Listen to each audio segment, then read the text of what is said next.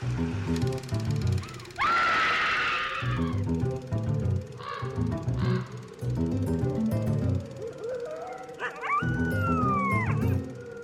everyone, and welcome to Scream Scene, the horror movie podcast, where usually we watch every horror movie ever made in chronological order and rank them from best to worst.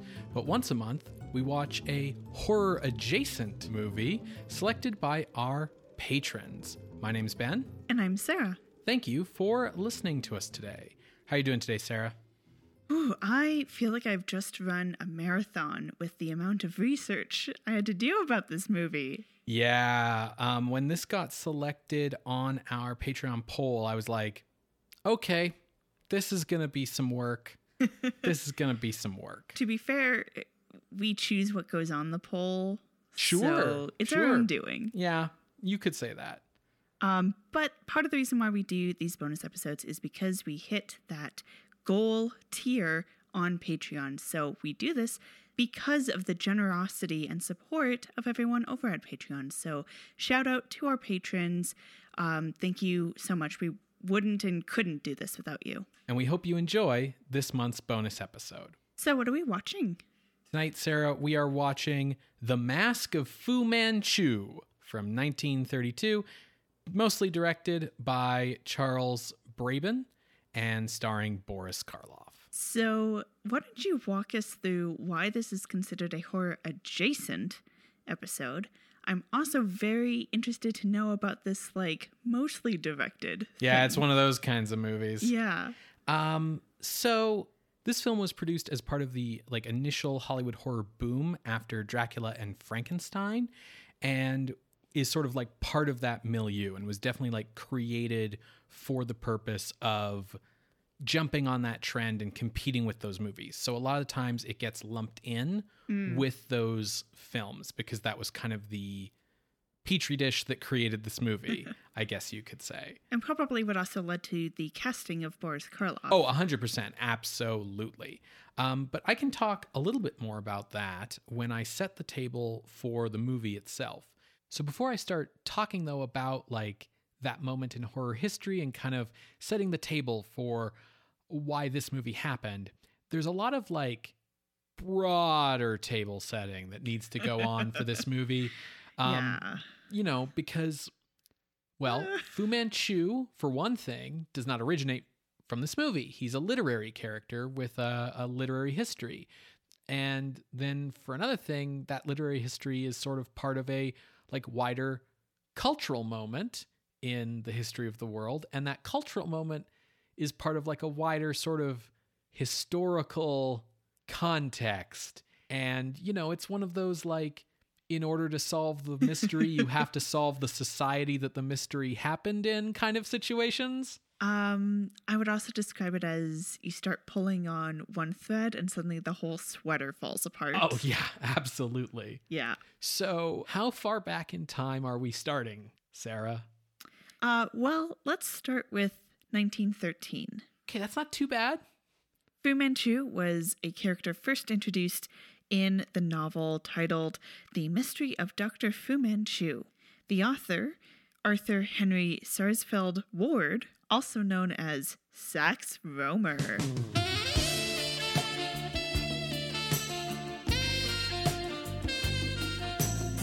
I can see, yeah, much better name. Better name, definitely.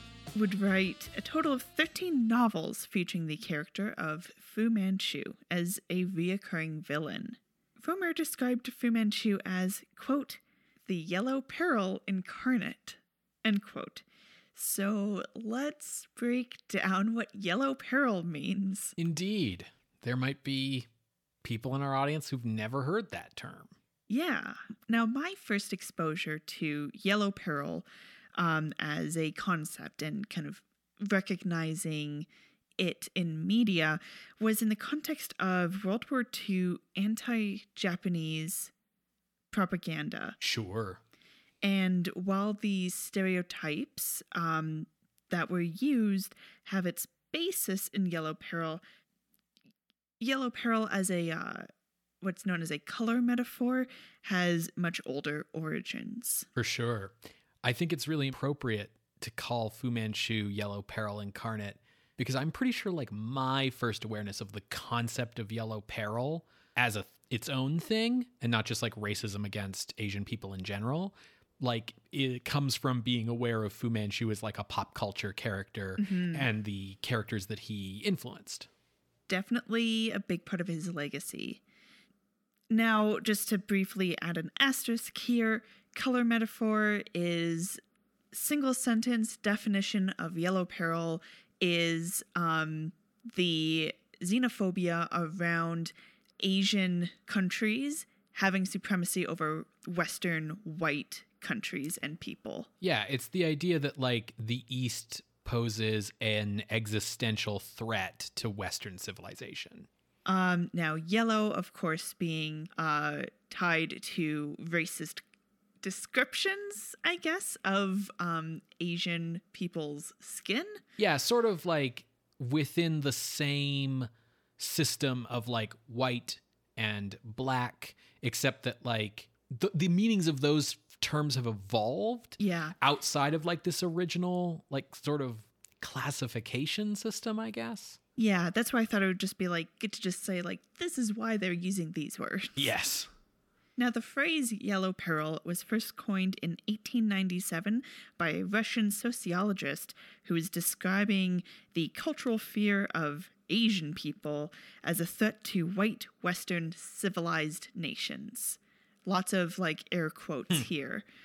It entered popular use when Kaiser Wilhelm II of Germany used it in a speech. And he was using this phrase to encourage the colonization of China specifically, as well as around opposing the imperialism of Japan. If you're thinking to yourself, colonize China, don't people already live there?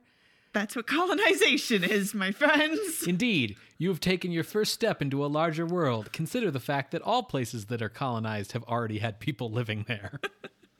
And I think what's also interesting is this phrase coming out of Russia.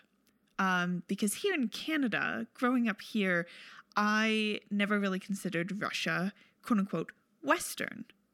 And so there's a lot going on there. But a big reason why Russia and Russian citizens would be aware and have this existential threat around Asian imperialism is because they are right next to Japan, Mongolia, and China, as well as like other Eastern countries. Yeah, Russia being as big as it is essentially I'll say Western identifying and European identifying nation, which at the time was like an empire that, contained a lot of people who like wouldn't be considered white by the standards of that period, but like who were under Russian rule. So, it's a white nation, quote unquote. And, being a nation that identifies itself as such that actually, bordered all of these places, as opposed to like England or Germany, where this is like more of a theoretical concern. Theoretical, but they are all empires. Yes. Russian Empire, German Empire, British Empire, French Empire. Like they're all in the process during this time and earlier colonizing areas of Africa, areas of, I'll say like the Asian Pacific Islands, Canada, Yeah, anywhere that one of the other empires hasn't gotten to yet. Exactly. Yeah. So it's almost like not quite, but like an arms race to colonize. And so, Germany is like, well, we want to colonize China for all its spices and tea. So let's go there. Because, we have to strike first before Asians get to us here in Germany. Yeah, it's like a thing where it's like, we want to colonize this place for all the reasons that empires like to colonize places, and you can kind of sell that to your population if you present those people as a threat. They're scary. Yeah. Let's get them. Yeah. Now, I think it's also important to add a little asterisk here as well about Orientalism. Some of this ties into what we were talking about with Russia and China and Japan. So if you want to read more and learn more about Orientalism as a concept and as a cultural trend and critique that trend, I would recommend you check out the 1978 book titled Orientalism by Edward Said. 1978 is like a little old, but he's kind of the one who first, put a name to it with Orientalism and put in the critique and got people to really start engaging with these ideas rather than just accepting them. And in that book, Said talks about the West's depiction of the East as backward, being a place of subjugation. There's a lot of mystery, sexuality, sensuality, and danger.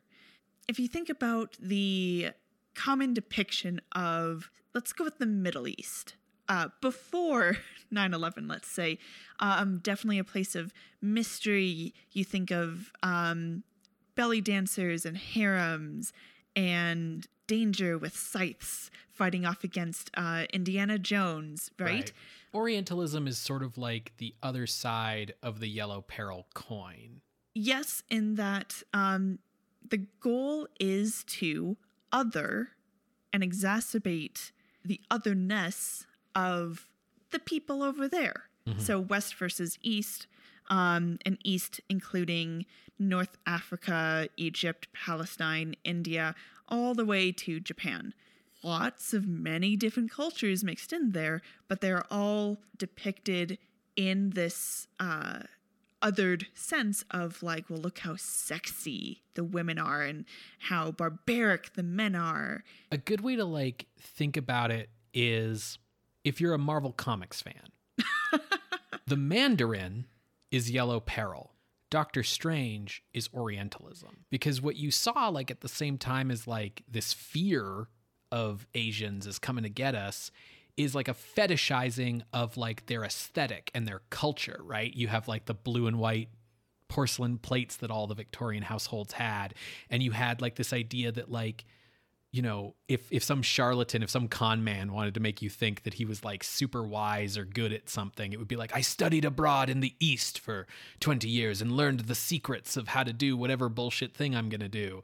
And this idea that like Eastern culture is like more like spiritual and like you can find mystic enlightenment and, you know, among the Buddhists and so on. And so you're like fetishizing the culture, but like the people are like dirty and disgusting and, you know, to be feared. Yeah. So those are the depictions that we are going to be talking about today. And if you want to see and learn more about early critiques of those depictions, Edward Said is your dude. Yeah. So this yellow peril sentiment and anti-Asian sentiment spread as Asians would immigrate to Western nations, places that were in the British Empire like Australia, Canada, the United Kingdom itself, even down to the United States. And as these newcomers would arrive, they would end up working for lower wages and thus were vilified by people currently living there, saying like, well, these people are taking our jobs. They took our jobs. When it's like, they're working for lower wages because like they're newcomers. You should be mad at the boss. Anyways, okay. Reining it in. At the same time, these Asian newcomers would also be given very dangerous jobs and quote-unquote dirty jobs, hence the stereotype of the Chinese laundryman. Right. Working in a laundry is hard, dirty, hot. No one really wants to do it. When you don't really have any other choice for what to do, you're going to go with the work that no one else wants to do. And so it becomes a stereotype. And I mean, this is true of like the pattern of immigration to today. Absolutely. Where like whatever culture is the newest wave is going to have the same like they're taking our jobs sentiment thrown at them. And they're also going to have the same like doing the jobs no one wants to do for low money thing. Like this is how immigration tends to go, unfortunately. And also keep in mind that this is like the mid to late 1800s. Mm-hmm. So here's an example. Asians, particularly people from China, were welcomed into Canada. Yeah, come here, come build our Canadian Pacific Railway, which involves a lot of dynamite and thousands of you immigrants killed. Yeah, they didn't exactly have like workplace safety regulations in the 1860s. There are stories. So Alberta has like the Rocky Mountain range of mountains, and there are many stories that you hear growing up about how like you have to blow your way through these mountains. You don't know how far you need to go to make these tunnels. So someone would just like go running in with live dynamite and they might not come out. Now that the railway has finished, we're not going to think about giving these newcomers citizenship for their hard work. We're not really going to do anything except put in a Chinese Immigration Act of 1885, which is basically a head tax saying, no, only so many of you can come over here.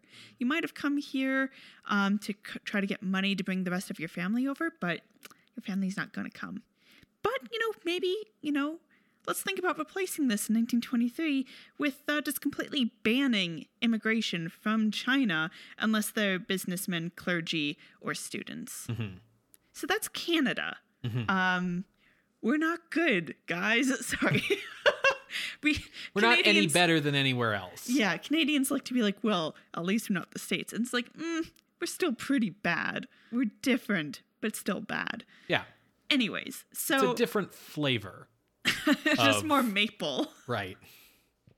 We've talked about how yellow peril as a concept was weaponized to encourage like colonization and imperialism, specifically of China.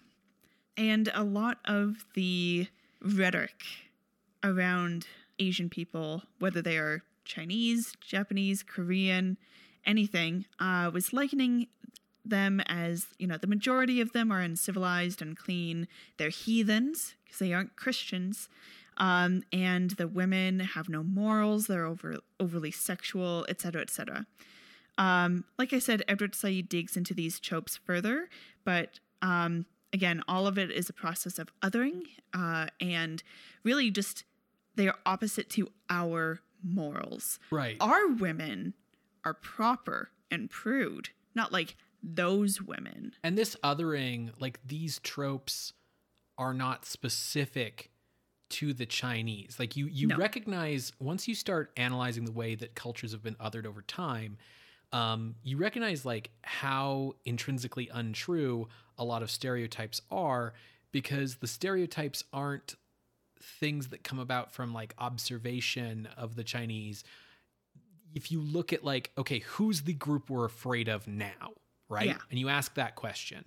The way that group is othered is the same every time. It's they're dirty, they're immoral, they aren't good Christians, their women are floozies, their men are monsters, they kill babies. Like, it's gonna be the same shit every time. Just because, as you said, it's the opposite of our morals. You're just presenting them as the bad guys. Yes, absolutely. So these racist perceptions found fuel for the fire in a couple of big incidences, particularly the Tong Wars, which began in 1880 and went on until like 1920s, 1930s, which is essentially a gang war, like a mafia fight in San Francisco particularly. To summarize it very simply, families and groups in China having bad blood, immigrating to, it's really centered on San Francisco, but it was in many other cities as well, and then having like gang wars over territory in these new places. And the fact that it's like a gang war certainly does not go against the stereotype that the average Asian person would have to fight against. Right. The other incident that I want to speak about is the Boxer Rebellion in China, which occurred 1899 to 1901. Again, to kind of simplify this, because this is not a history podcast, is the Boxer Rebellion had kind of two sides. One being the Boxers, which were an anti-colonial martial arts organization wanting to kick out Westerners and assimilated Asian people out of China, and kicking them out by killing them. And the other, like probably like literally kicking them, like. Well, yeah, kicking them to kill them. Right. They were very upfront about wanting to just kill all Westerners and assimilated Asian people, which typically meant Christian Chinese folks. Yeah. And then the other side being the people who either were currently colonizing Asia or were looking to get their piece of the pie. So the UK, Germany, France, Russia, and the US and Japan. Oh, yeah. Formed an alliance to shut down the Boxer Rebellion. And it might be going like, wait, Japan? And that's because, yeah, Japan and China have a long, long history of conquest and colonization. But also Japan was making friends with the British and the French because of Russia. War makes strange bedfellows. Indeed. The other thing to always kind of keep in mind is when you boil down to it, so many of the things that you think are going to be based in race are more strongly based in class and money. And when we're talking about things on a nation scale, the class structure there is, empires at the top. And like Japan wanted to get into that empire game, yes. Basically. Now, the UK was particularly invested, UK meaning like the British Empire, because Hong Kong, India, and other colonies are in the East. And if the Boxer Rebellion were to succeed, that could give those other places some ideas. Now, to bring this all back, Saxe Rohmer is part of a long literary tradition that, kind of like an Ouroboros, loops in on itself when it comes to, particularly in this case, Yellow Peril tropes, depictions, and themes. He used travelogues from the American writer named Bayard Taylor, and Taylor's series of travelogues are racist as hell. Yes, to put it mildly. There's no other way to put it. So we'll just look at his book about China and Japan, where he described the culture as one of barbarians, and then using physiognomy to scientifically explain their barbarism and unemotional cruelty. If you know what phrenology is, phrenology was a pseudoscience in Victorian times where it was believed that, like, if you measured the dimensions of someone's skull, you could tell things about the brain inside that skull and thus things about the person. So, We've seen some of that in some horror movies. Yeah, exactly. And so, just as a brief reminder, it was like the idea that, like, oh, your skull's shaped like this, you have criminal tendencies. Physiognomy was the idea that you could do that with faces to tell what people were like, and that you didn't even need to depending on what style of physiognomy you did, in this case Taylor's style, you didn't need to even measure it. You could just like kind of get a sense by looking at people. Yes. Yeah. I keep going, like, my impulse is to use examples that he would have used to explain, but I don't want to perpetuate those ideas or those stereotypes. So I hesitate to even like mention some of these things, but I think you can kind of get the idea. So when your source book on another culture describes it as containing, quote, depravity so shocking and horrible that their character cannot even be hinted, end quote, you're going to have a bad time. Mm-hmm. But I can't even put Rohmer's depiction of Fu Manchu and Asian culture just at Taylor's feet. Fu Manchu's behavior and physical description are actually similar to characters in an 1898 novel from author M.P. Shiel titled, and this is a long one, The Yellow Danger, or What Might Happen If the Division of the Chinese Should Estrange All European Countries. Right. And M.P. Shiel is actually a big influence on Rohmer. So if these cultural fears are all over the Western world and its media, why do we remember Fu Manchu over all of the others? Right? Why him? Right. So I think to kind of do that, I'm going to bring us to Saxe Rohmer. Okay. Like I said before, Sax Rohmer was born in 1883 as Arthur Henry Sarsfield Ward. He was born in England to working-class Irish parents. His father, William, worked as a clerk, and so he knew that reading and writing was important for his son's future.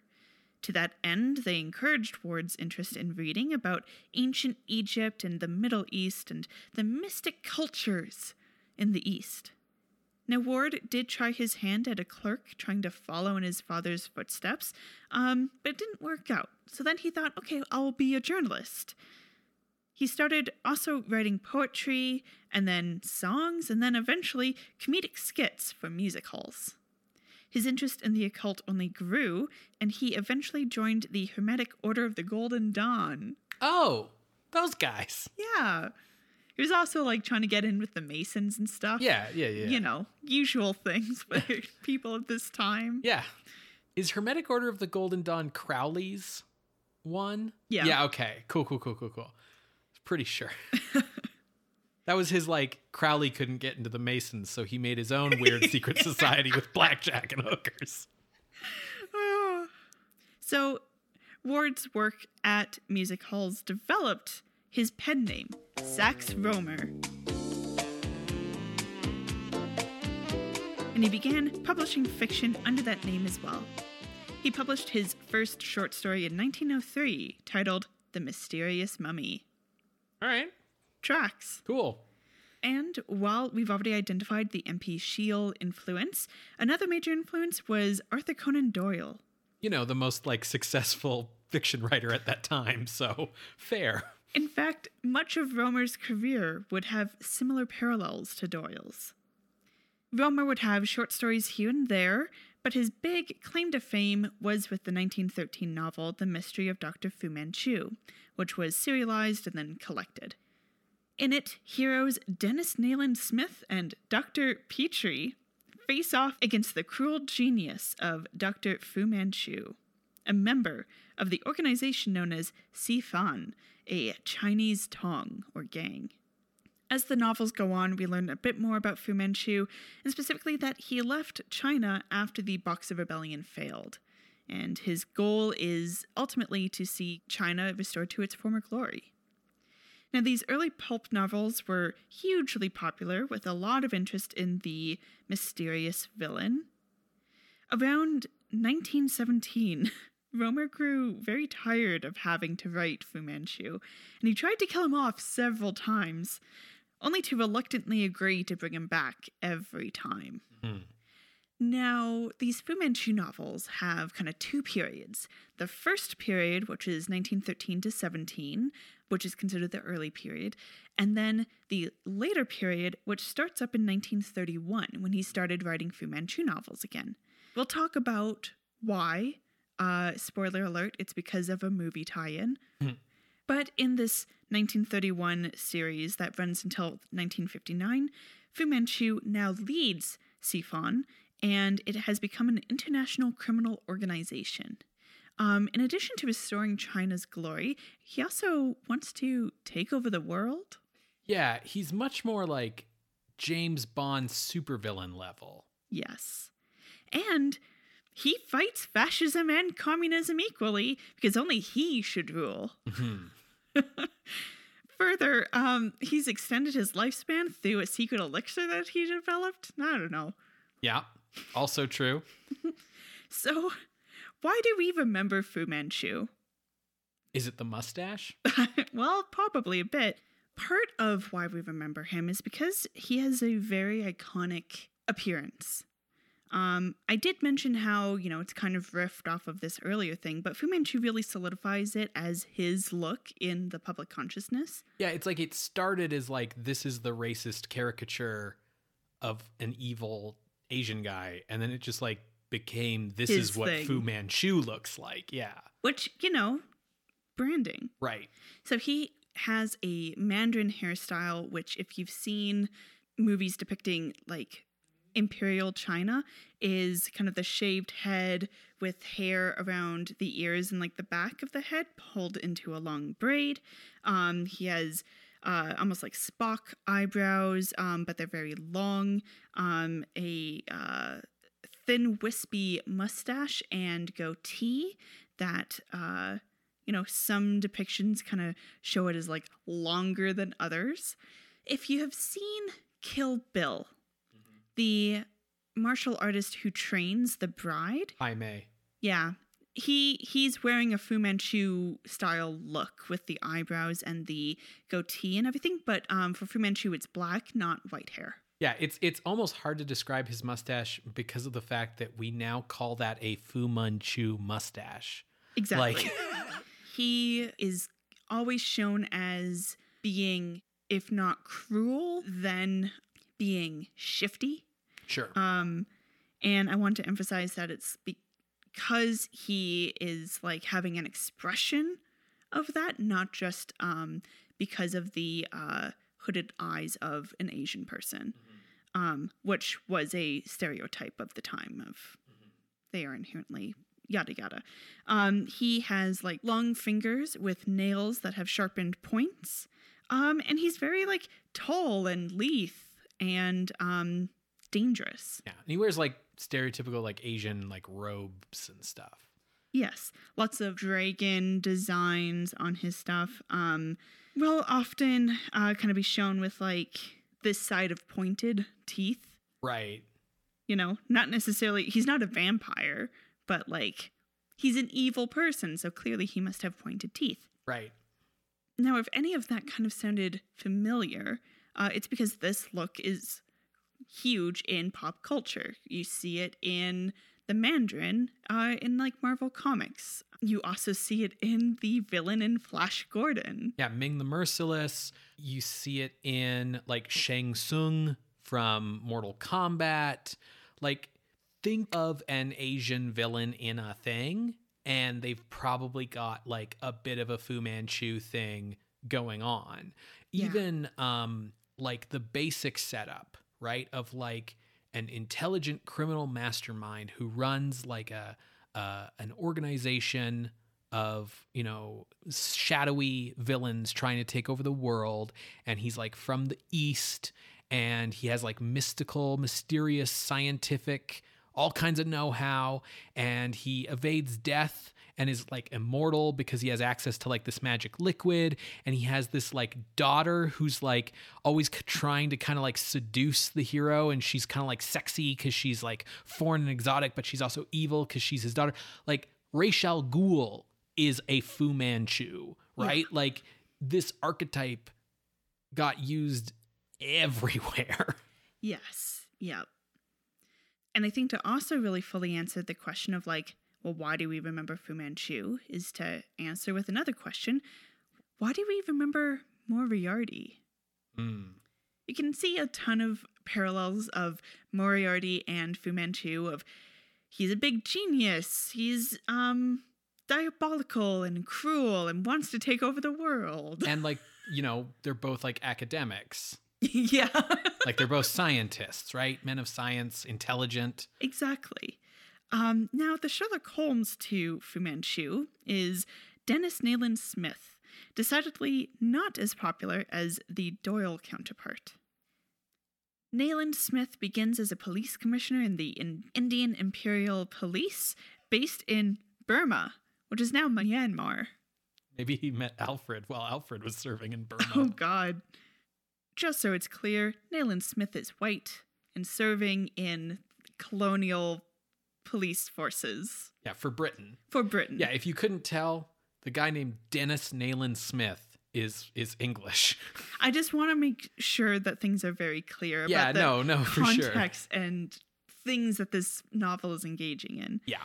Now, in the revived series, this second half beginning in the 1930s, Nayland Smith has been knighted, and he briefly worked at Scotland Yard, and eventually he goes to work at MI6.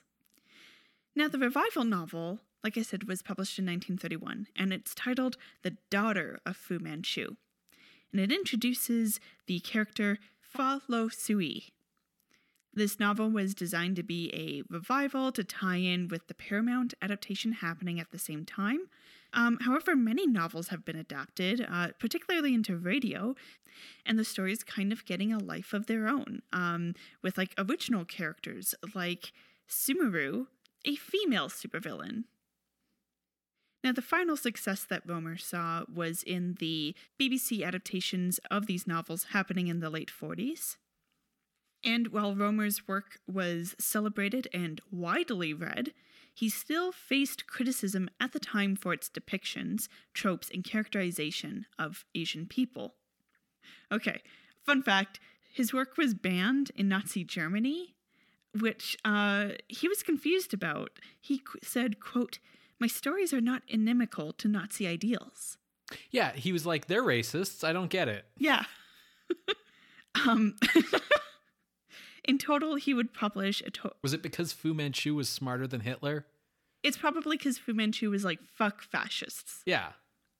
In total, Sax Rohmer wrote 42 novels, 9 collections, 4 plays, and 3 pieces of nonfiction. And he died in 1959, age 76, from an outbreak of Asian flu. My God.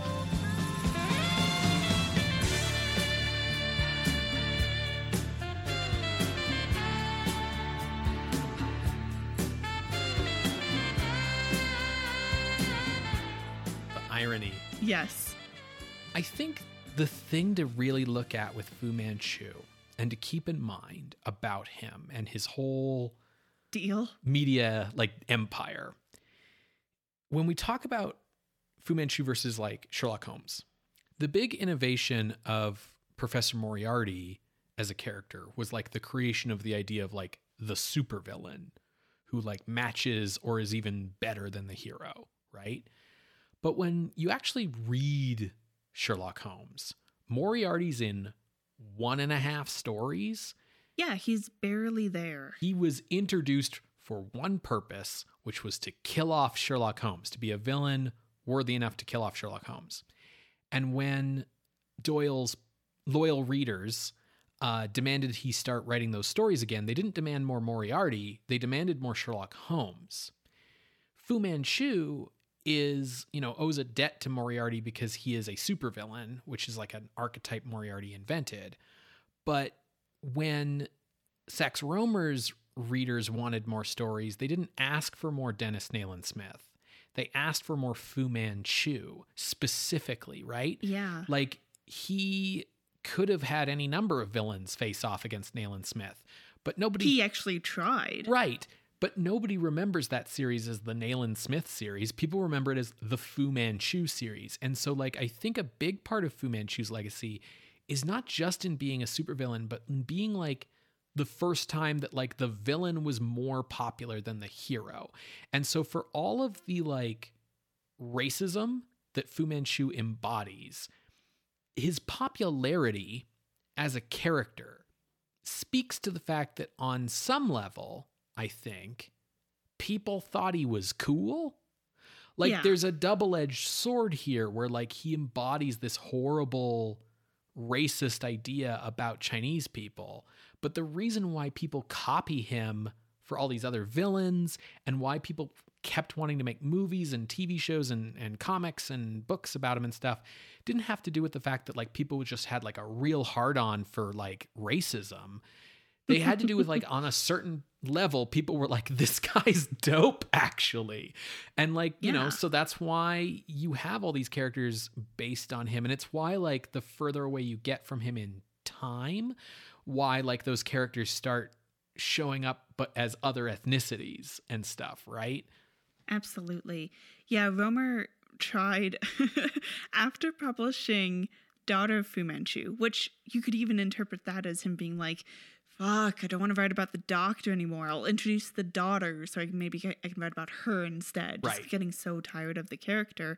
After that novel, he published another one that follows the same plot beats and character sketches as what's in Fu Manchu, but it's with an dragon lady type villain and a different like British archaeologist or some shit. Sure.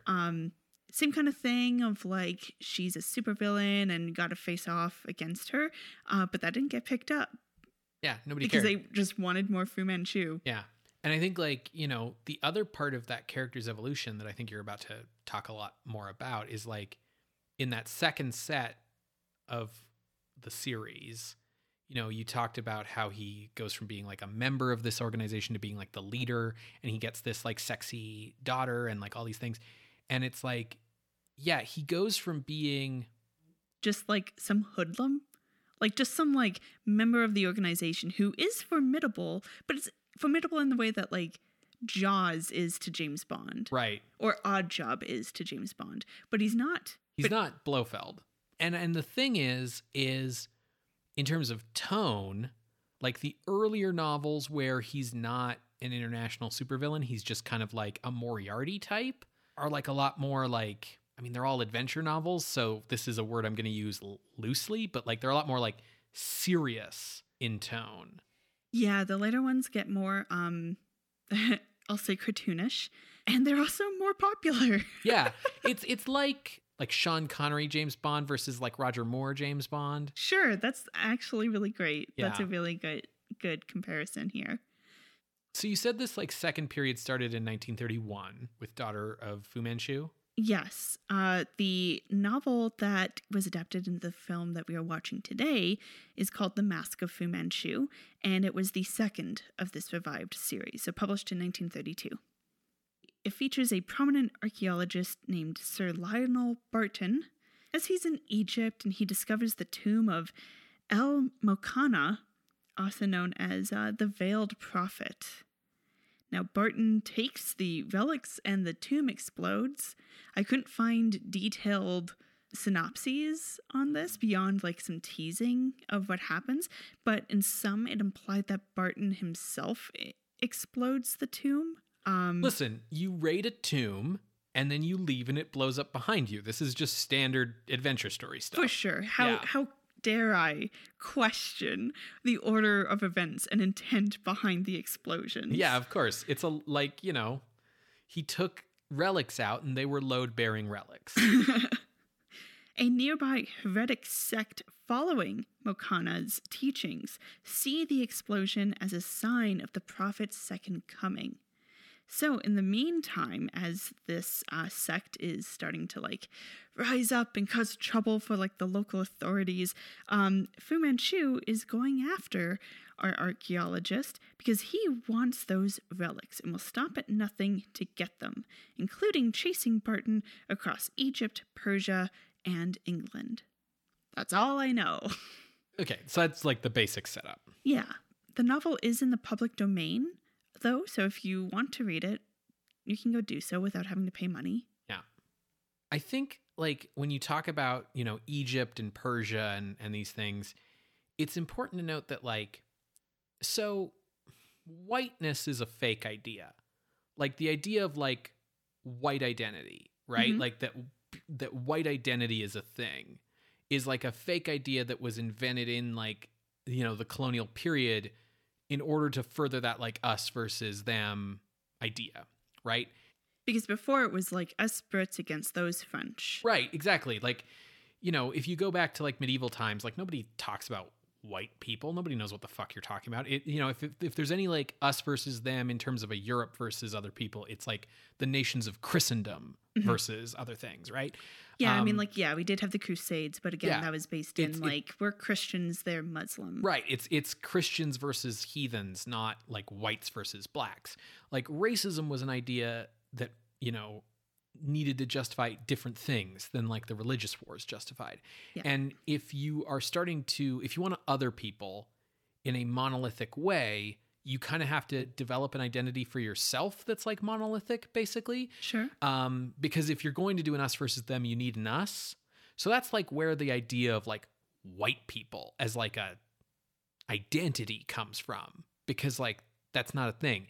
Similarly, like the way that Sax Rohmer and other like Yellow Peril people talk about Asians is very monolithic. So like, whereas if I say the word Asian, I would guess the average listener is going to think about like Chinese people or Korean people or Japanese people or Mongolian people or Vietnamese people, like East Asians. Asian to Sax Rohmer means like everyone east of Europe, right? It means... Yeah. It could even be as far west as Morocco. Yeah. Which is like just south of like France, basically. Yeah, like, it's east-west doesn't actually have any meanings. Right. But like the definition of Asian here is the Chinese, it's the Japanese, it's all the people you think of as like East Asian, but it's also Indian people, and it's also Arab people and Egyptian people and you know, Persians and all this stuff. And Iranians. Right. Which I forget when Iran is created, but it's Persia. Yeah. They're synonymous. Yeah. Some people might not know that. I didn't know that until I read Persepolis. What I'm trying to get across here is that while a modern person, I think, can understand the idea of like calling everyone who lives on the Asian continent Asian, even though it's not maybe what you think of when you think, like, you don't typically, I think of Indian people as Asians, but you know, it can make sense. It's like, oh, they're all on the Asian continent. That's not what these writers at that time meant when they saw that as monolithic. They saw them as monolithically Asian in the way that the West was monolithically white.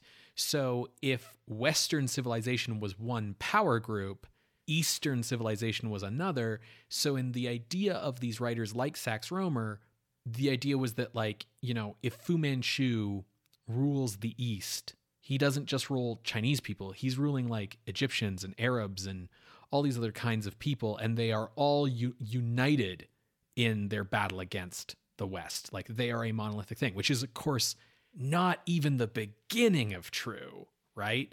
But it's like something to say, to just like understand when you read these books, like Egyptian culture is getting like sort of lumped in with Chinese stuff. It's because like it's all Asian to Sax Rohmer. Absolutely. We kind of touched on this already a bit, but Fu Manchu, being quite popular, had already been in several motion pictures by the time of Mask of Fu Manchu. To this day, with one like asterisk exception, no actually Asian actor has ever played Fu Manchu. What's the asterisk? So, recently, Tony Leung played a character in Shang-Chi and the Ten Rings, who is, I forget the character's name in that movie because it was developed for the film. He is an amalgamation of two different Marvel Comics characters. He is both the Mandarin from Iron Man comics, and he is also Shang-Chi's father, who in Marvel Comics is Fu Manchu, because Fu Manchu is a public domain character. Yeah. And in adapting that character for the like 21st century and like a modern international worldwide blockbuster movie, Marvel decided to basically merge the Mandarin, who's a Fu Manchu ripoff anyway, with Fu Manchu, and then have it be a different new character who has like a different backstory and is like rewritten to be, you know, more three-dimensional. So in that sense, Tony Leung plays Fu Manchu. Sure. But it's not really the same character anymore. So that's the asterisk. Like, in terms of people playing Fu Manchu, it's always been white folk. And so that starts with Harry Agar Lyons, who played the character in two British silent serials, The Mystery of Dr. Fu Manchu in 1923 and the creatively named The Further Mysteries of Dr. Fu Manchu in 1924. Sure. That means that movie came out 10 years after the book of the same name. Yeah. And during that like lull period where there weren't any books coming out. The first American feature film was The Mysterious Dr. Fu Manchu in 1929, an early talkie from Paramount.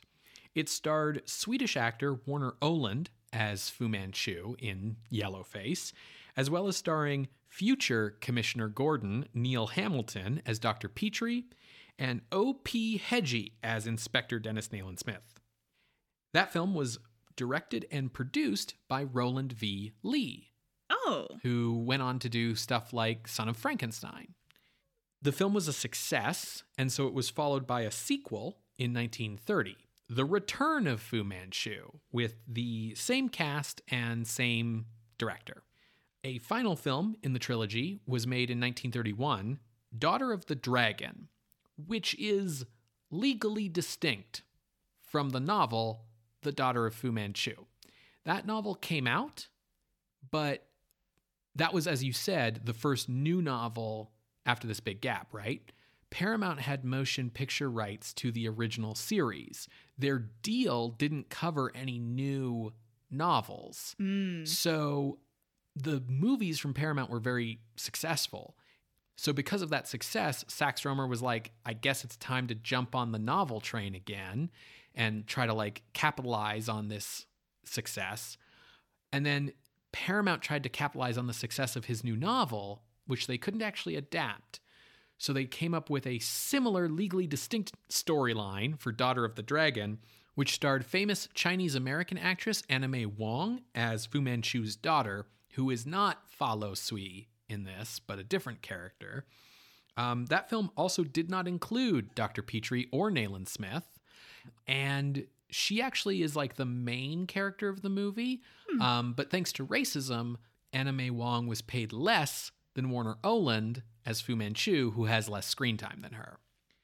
That film also featured Japanese actor Sasue Hayakawa, who was extremely popular at that time, as the main heroic role because he needs to fall in love with Fu Manchu's daughter, and we can't have like mixed race relationships, which is why we have a new hero. That film was directed by Lloyd Corrigan.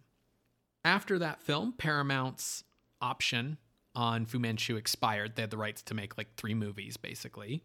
And so Warner Oland moved on pretty much immediately afterwards, starting in 1931, to playing the role of Charlie Chan, the famous Chinese detective, in a series of 16 films for Fox from 1931 to 1937. I'm just pumping those things out. Yeah. And they were like extremely popular to the point that like every other studio for a while had their own like knockoff Chinese or Japanese detective series.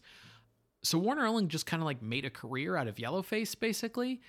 It is worth stating that the character of Charlie Chan was originally created by the author of the original Charlie Chan novel as explicitly a positive alternative to Fu Manchu. The author did not like yellow peril stereotypes and wanted to present like a positive view of an Asian character. Oh, it's something. Yeah. It's one of those things where like, you know, for the time this was good and progressive, and by today's standards is still racist. Yeah. So once Paramount's option had expired, the rights to Rohmer's next book, The Mask of Fu Manchu, were greedily snapped up by Metro-Goldwyn-Mayer. MGM at this time was consolidating their reputation as the home of prestige motion pictures. But the 1-2 punch of Dracula and Frankenstein in 1931 had taken the movie world by storm. Those movies made millions of dollars in 1931 when, like... no one had money. No one had money. Dr. Jekyll and Mr. Hyde followed shortly thereafter from Paramount. So MGM initially countered the trend with Freaks from the studio's own Todd Browning. But they got more than they bargained for with that movie and less than they hoped for in terms of money. So, with Freaks kind of having been a bit of a mixed bag at best, MGM was like, well, we tried. Except that the horror trend didn't cease. It didn't die. Soon there was Murders in the Rue Morgue from Universal, White Zombie from United Artists, and Dr. X from Warner Brothers.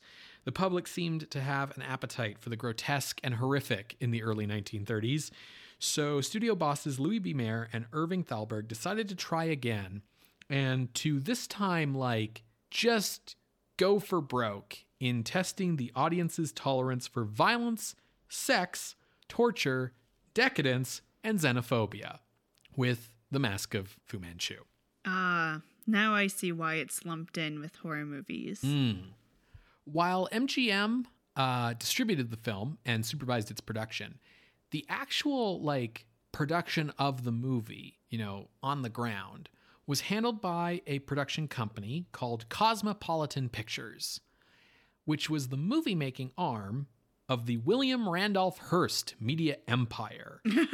It was named after the magazine Cosmopolitan, which Hearst owned, and it primarily existed to make Marion Davies movies. So, Rosebud.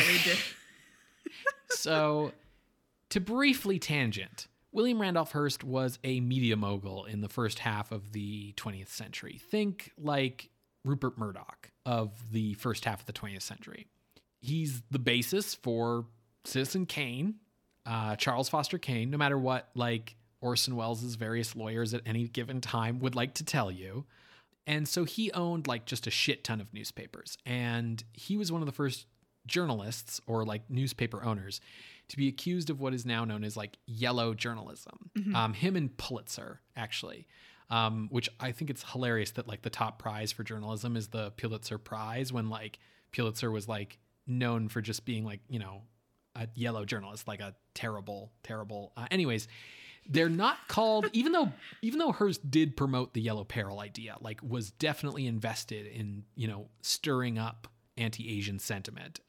Big racist, that guy. He wasn't called a yellow journalist because of that. It actually had more to do with the fact that a popular comic strip called The Yellow Kid bounced from like Pulitzer's newspaper to Hearst's. But regardless, Hearst married a comedic actress by the name of Marion Davies, who Hearst was convinced should be a popular and serious, dramatic actress who wins all the awards. So he basically started his own movie company to make movies to put her into, because no one would put her into the kind of movies he insisted she should be in. So this is like his vanity movie studio. Is she in this? No. Okay. So it's important to understand that, because like as a major supporter of anti-Asian sentiment, Hearst had no issue with bankrolling the production of a Fu Manchu movie.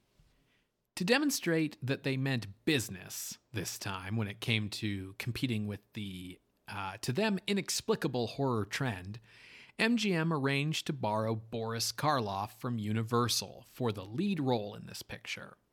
This was something of an audacious move at the time, because Karloff had only been in 2 horror movies to date, Frankenstein and The Old Dark House, in which, like both of those movies, he's basically inarticulate.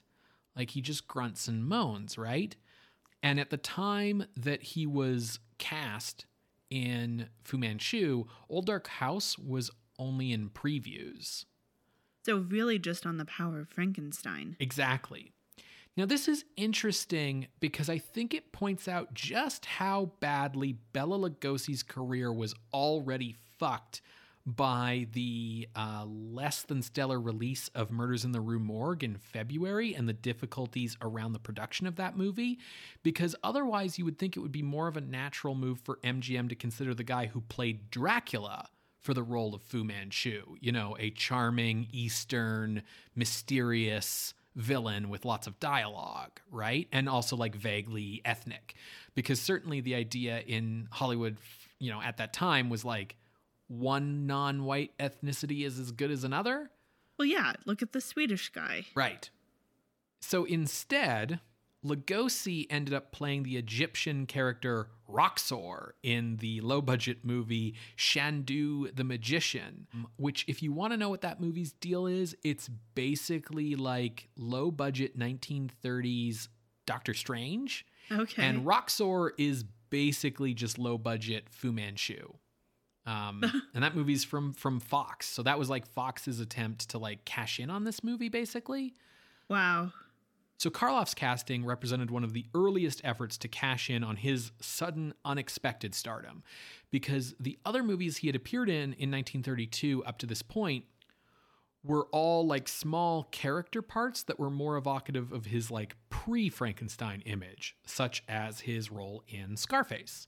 Although it's worth pointing out that that film had shot before Frankenstein and didn't release until after due to censorship concerns.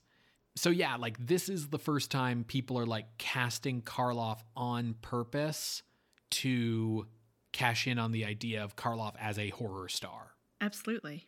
Cast in the role of Fu Manchu's sadomasochistic daughter, Fa Lo Si, the pronunciation was simplified for this movie, was an actress who at the time was famous for playing exactly these kind of roles, ethnic femme fatales. But today she is famous for an entirely different kind of character. Born Myrna Williams in Montana in 1905, she moved with her family to California at age 7 after her mother nearly died of pneumonia. Myrna took up dance lessons and made her stage debut at age 12. The next year, her father died in the flu pandemic of 1918. In 1921, at age 16, she posed for the sculpture teacher of her school, Venice High School, and became the model for the Inspiration statue, which was installed outdoors on the school grounds and became quite famous because it's a statue like on the grounds of a LA public school. Age 18, she began working at Grauman's Egyptian Theater, dancing like as a chorus girl in these like shows that Grauman's would have between movies, like little interstitial, like kind of vaudeville dance things. Interesting. Because we're still in like a weird period where like, music hall and theater are still connected. Streams. Yeah. While working there, she was spotted by a photographer who took some photos of her. And then that photographer showed those photos to his friend, movie star Rudolph Valentino, which led to Valentino asking Myrna to audition for the lead romantic role in his new movie. She didn't get it, but she was cast as an extra in that movie, and then in small roles after that, as her beauty led to her getting a contract with Warner Brothers, who changed her name from Myrna Williams to Myrna Loy. Oh, I know her from the Thin Man series. Yes. Myrna Loy quickly became typecast as someone with exotic looks. So she was typically cast as femme fatales, Asian characters, or Asian femme fatales. So Follow is basically like the epitome of the early phase of her career. Sure. And if it's not clear, she is doing Yellowface here. Yes. Yeah. After this movie, she tried to like change up her image because like, where are you going to go from here really with the whole Asian femme fatale thing? So she tried to make a go of it in musicals since she was trained as a singer and dancer. But by 1934, this had worked against her because the public taste for musicals had soured. The big turning point in her career was when director W.S. Van Dyke met her at a Hollywood party and was impressed with her wit and charm, which he felt had not come across in her previous roles. So he cast her as Nora Charles in The Thin Man, which became one of the biggest hits of the year and was nominated for Best Picture. Loy appeared in a number of Thin Man sequels and also found that her image was completely changed by that role. Now she was the quintessential wife, the woman who showed that marriage could be fun and sexy and wives could be partners to their husbands. Thin Man is a great movie. People should go watch it. Yes. So Loy became a star for MGM. Although she chafed at the studio's segregated casting and lack of opportunities for black actors. She kind of regularly called them out on it and complained about it. Yeah. Once she said like, hey, why do black actors always have to be like chauffeurs and footmen and servants? Like, why can't you have like a black guy walking up the steps of a courthouse carrying a briefcase every now and then? You know, so like even in just how you cast extras, right? Loy left acting during World War II to work for the Red Cross and speak out against Hitler and raise money for the war. After the war, she appeared as Frederick March's wife in The Best Years of Our Lives, which won Best Picture in 1946. So another like quintessential wife kind of role. In the 1950s, she was the co-chairman of the Advisory Council of the National Committee Against Discrimination in Housing. In 1975, she underwent 2 mastectomies for breast cancer. And in 1991, she received a Lifetime Achievement Academy Award, and she passed away in 1993 at age 88. That's a really good long run. Yeah, she's a cool lady. Yeah. Playing Fu Manchu's nemesis, Inspector Dennis Nayland Smith, I always like saying the full name because it's ridiculous. It really is actor Louis Stone, who was 53 years old at the time.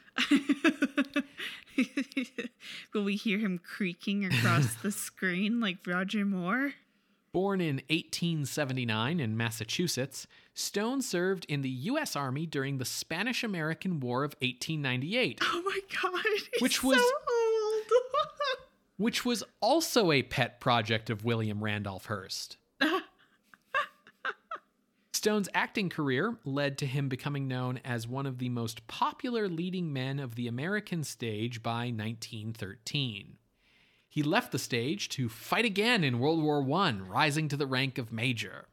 After the war, he made his feature film debut and remained a top star in movies, playing the title role in The Prisoner of Zenda in 1922. In 1924, he signed with MGM, where he would stay under contract until his death in 1953. He still to this day holds the record as like the longest contracted star with any one studio. Wow. And he'll probably keep that because they don't do contracts like that anymore. No. Yeah. In 1925, he got some early adventure movie experience when he appeared in The Lost World. He was nominated for an Oscar for his role in The Patriot in 1929.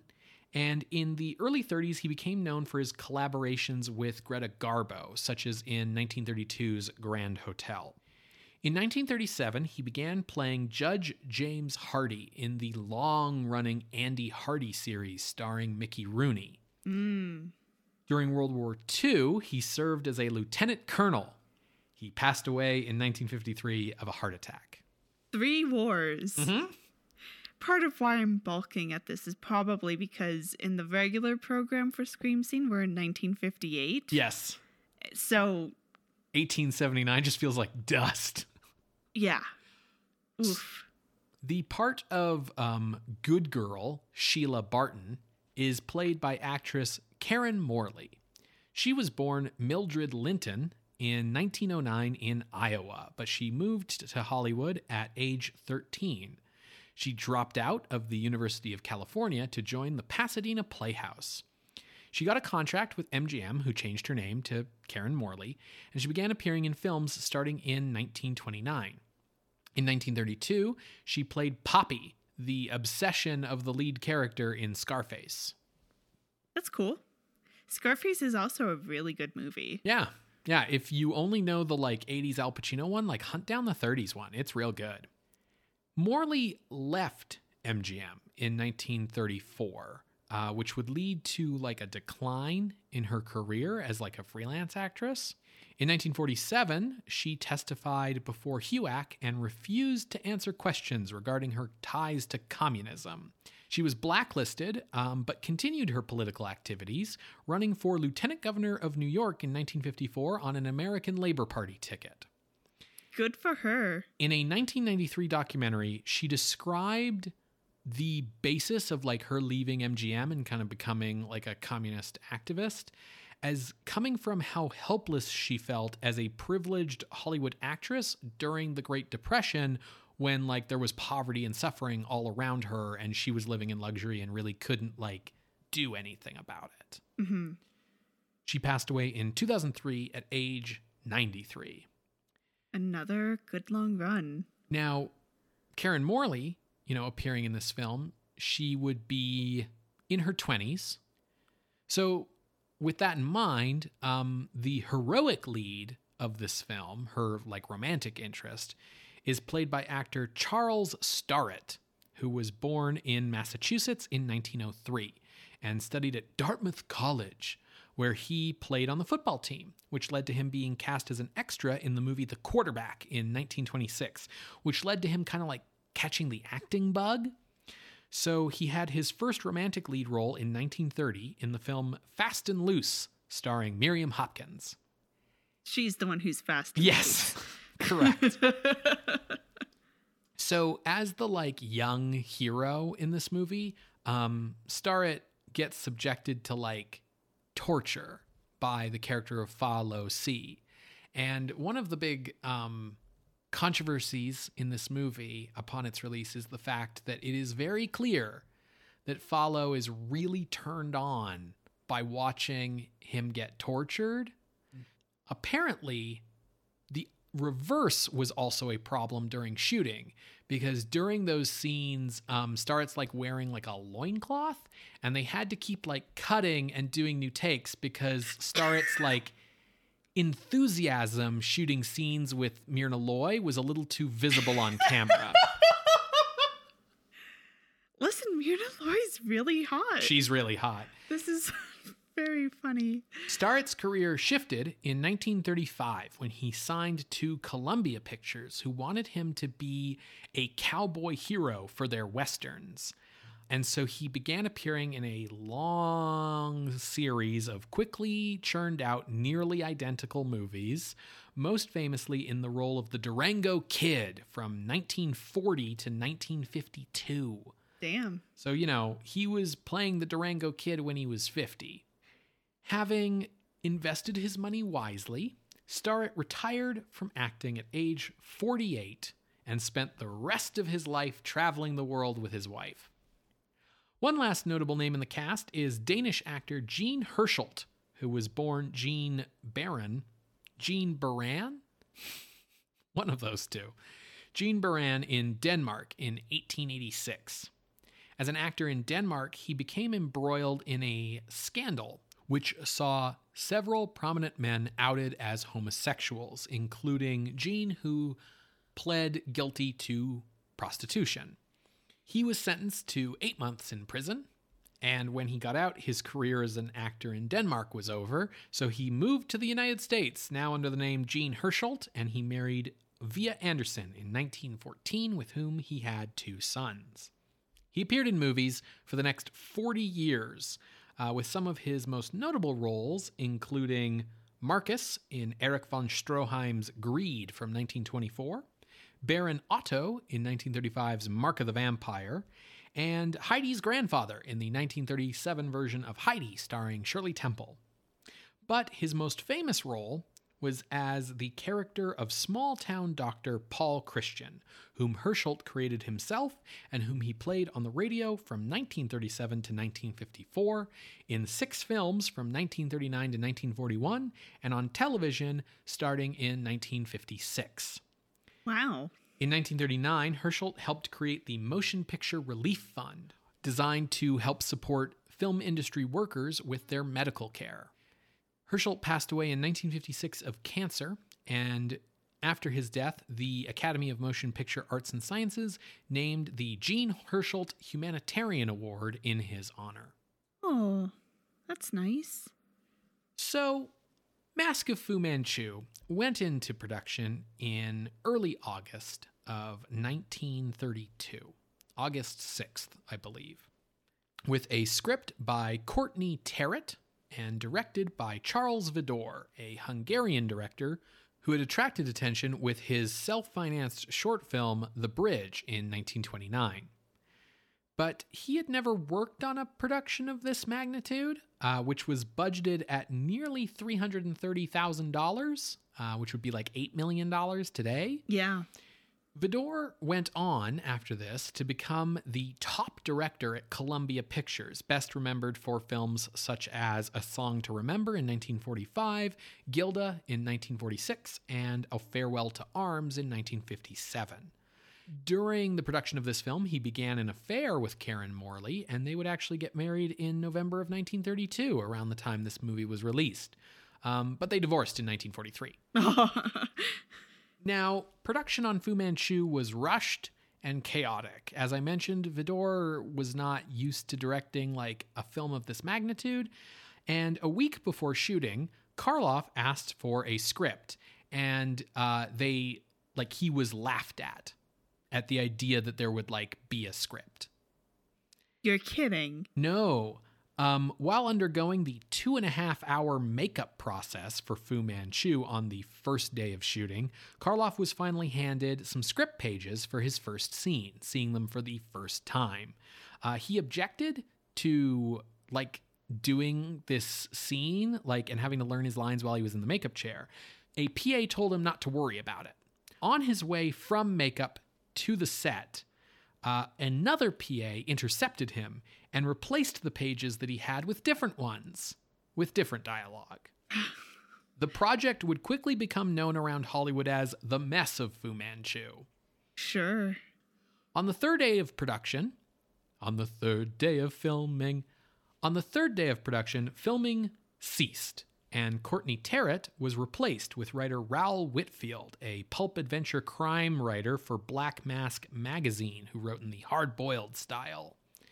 Filming resumed 3 days later, but 2 days after that, MGM brought in director Charles Brabin to work with Vidor. Born in Liverpool in 1882, Brabin emigrated to New York around the turn of the century, getting work as a stage actor before hiring on with the Thomas Edison Film Company, where he moved up the ladder to the position of director. Brabin was the original director of MGM's Ben-Hur in 1923, but he was replaced by Fred Niblo, who was the sole credited director when that film was finally released in 1925. Brabin's final film for MGM was in 1934.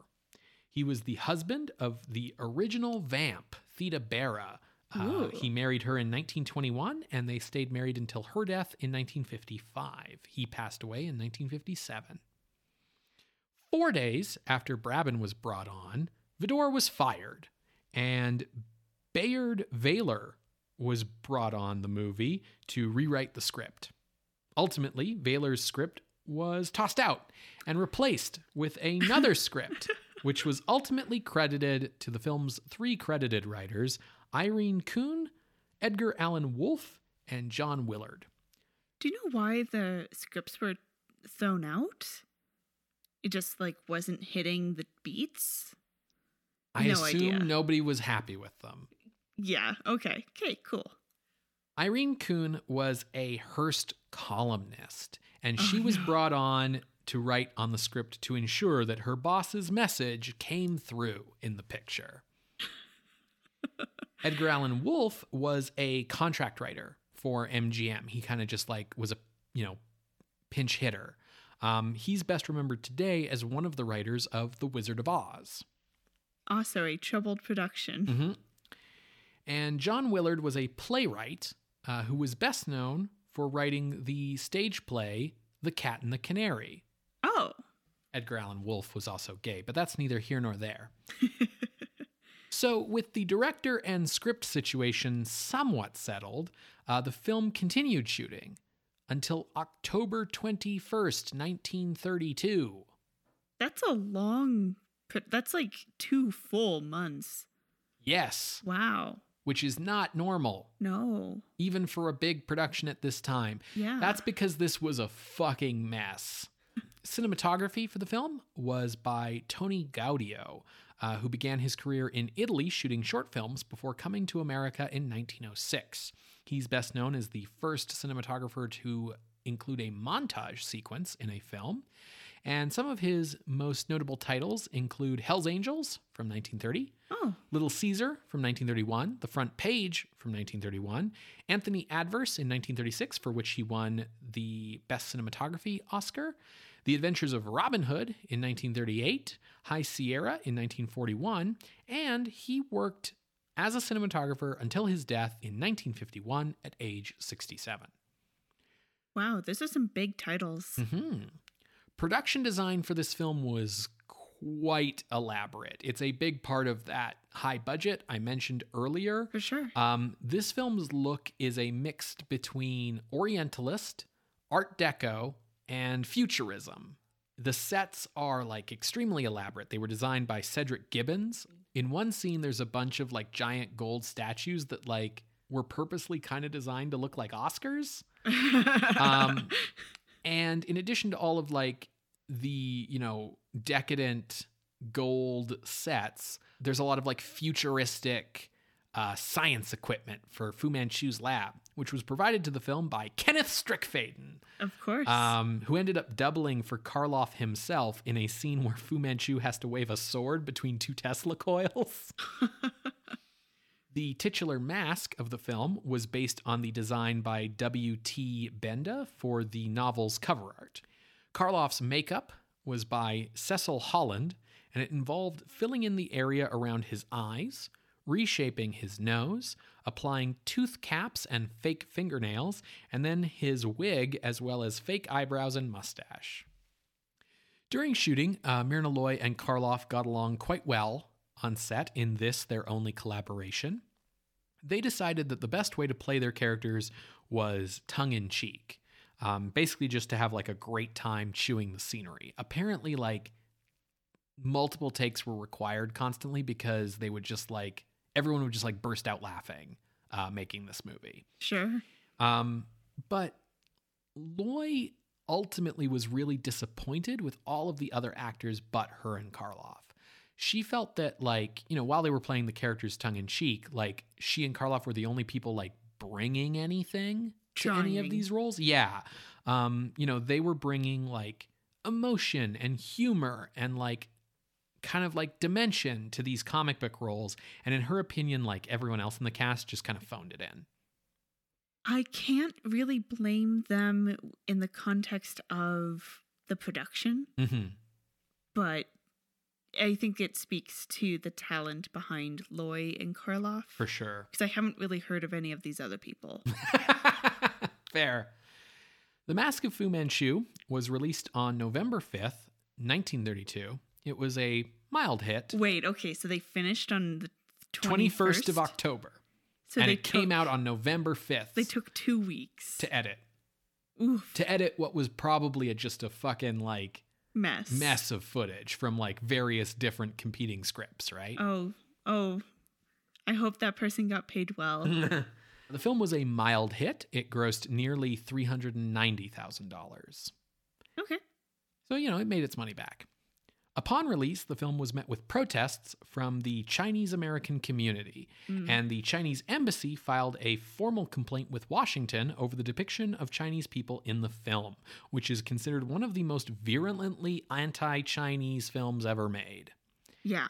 So I bring that up to point out that, like, at the time, this movie was seen as racist. Yeah.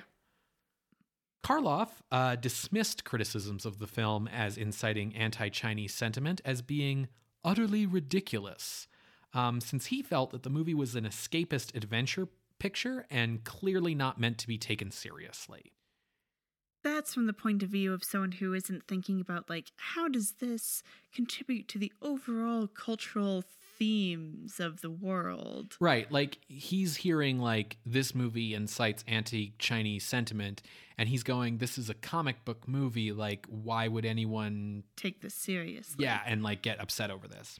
Karloff would, in fact, perform in Yellowface several more times in his career, most notably following Warner Oland's lead into the Chinese detective business as Mr. Wong for Monogram Pictures in the late 30s. Yeah, I was going to say, like, I thought he had a Charlie Chan knockoff, because Peter Lorre did too, right? Yeah, Mr. Moto. Yeah. Lorre and Karloff did those movies during that, like, horror slump in the late 30s. Mainstream critics of the period attacked this movie, not for the racism, but for the high level of violence and sadosexual themes, which were considered extremely shocking for the time. After the implementation of the production code in 1934, the film was heavily edited for re-release to remove the violence, the torture, the cruelty, and the anti-white dialogue of some of the Asian characters. Of course, yeah. Interesting that they still allowed it to be released, because it itself is a movie stoking anti-Asian. Yeah, and all the anti-Asian dialogue remained. Yeah. And that was something that was really interesting about the code when we dug into it, was like, they are very like, you know, don't make fun of any race of any kind. Yeah, exactly. In 1972, the Japanese American Citizens League protested the film, stating that it was offensive and demeaning to Asian Americans and asking that it be removed from MGM's catalog, which would basically mean that, like, you know, repertory theaters and stuff like that shouldn't be able to book it, and, like, TV stations shouldn't be able to book it from MGM. Basically that, like, you know, it shouldn't be shown anymore. MGM did not comply with this ask, but when the film was released on home video for the first time in the 80s, MGM edited the film to remove racial slurs and sort of the worst of the anti-Asian content. You can't take all of it out because that's just not The movie. Yeah. But they edited out like follows sadomasochistic reactions to torture, and they edited out the most infamous speech in the movie where Fu Manchu calls for the eradication of white men and the enslavement of white women. So those edits were in addition to the violence and sexual content that had been cut out in the 30s. So that like VHS version of Fu Manchu must run like half an hour. I don't fucking know. The uncensored version of the film only became available for the first time since its theatrical release in 2006, when it was released on DVD in the Legends of Horror collection alongside Mark of the Vampire, The Devil Doll, Mad Love, Dr. X, and Return of Dr. X. And the film is now available to rent on iTunes, YouTube, and the Microsoft Video Store. Do you know if they have anything on there that's similar to like what Warner Brothers does with Looney Tunes of like, hey, put this into context? I believe there is something on the DVD because the DVD is a Warner Brothers release. Oh, and sure. so they're always really good about that. I have no idea what the like, online rental services do, if there's anything on those at all. So I do really appreciate that Warner Brothers does that. Like, I think of it specifically with the Bugs Bunny Looney Tunes stuff. Because as they said, I think they do it for Popeye too. But anyways, they say that, completely erasing it would be like as if this stuff never happened is like worse than just like acknowledging that it was wrong then and it's wrong now. Yeah, I think a lot of people realized that was a great way to do it, because when I've seen other companies realize that they need to put up similar disclaimers, they're almost always worded very close to that Warner Brothers one. And Warner Brothers was certainly the first company I saw to really do a good job on disclaimers like that. Yeah, for sure. Well, folks, if you want to watch along, you're welcome to do so using the resources Ben has laid out. You're going to hear a brief musical interlude, and when we come back, we will discuss The Mask of Fu Manchu from 1932, directed by Charles Braben. See you on the other side, everybody.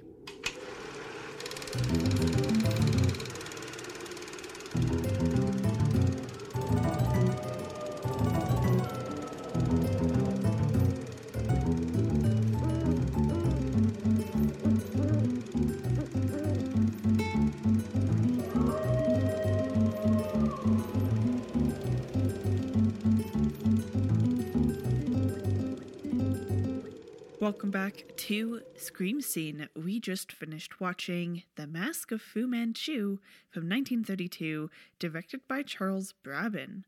First thoughts, Ben? It's complicated. Yeah. Well, we will share our complicated thoughts.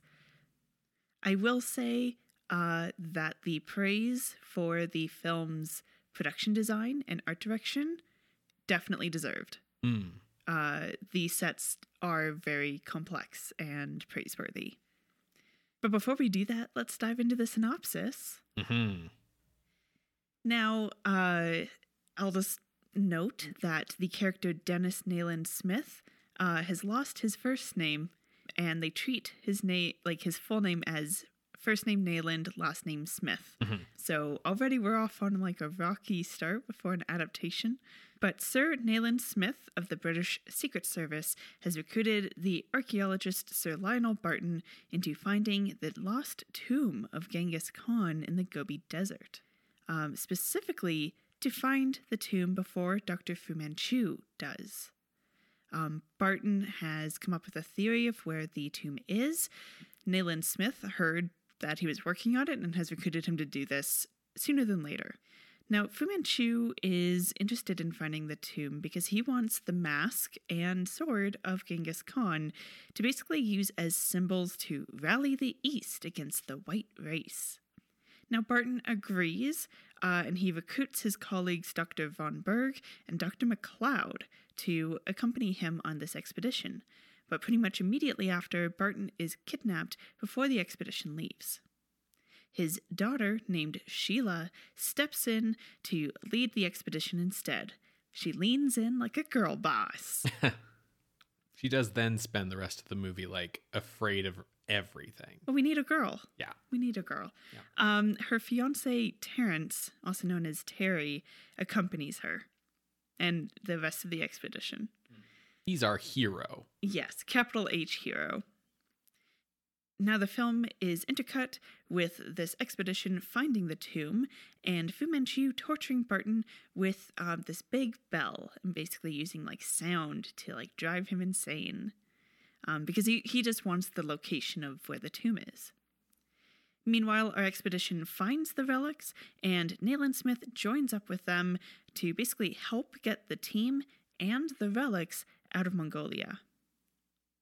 We see that there are Fu Manchu agents all around them trying to steal the relics, at one point trying to break in, and they end up killing Dr. McLeod in the process.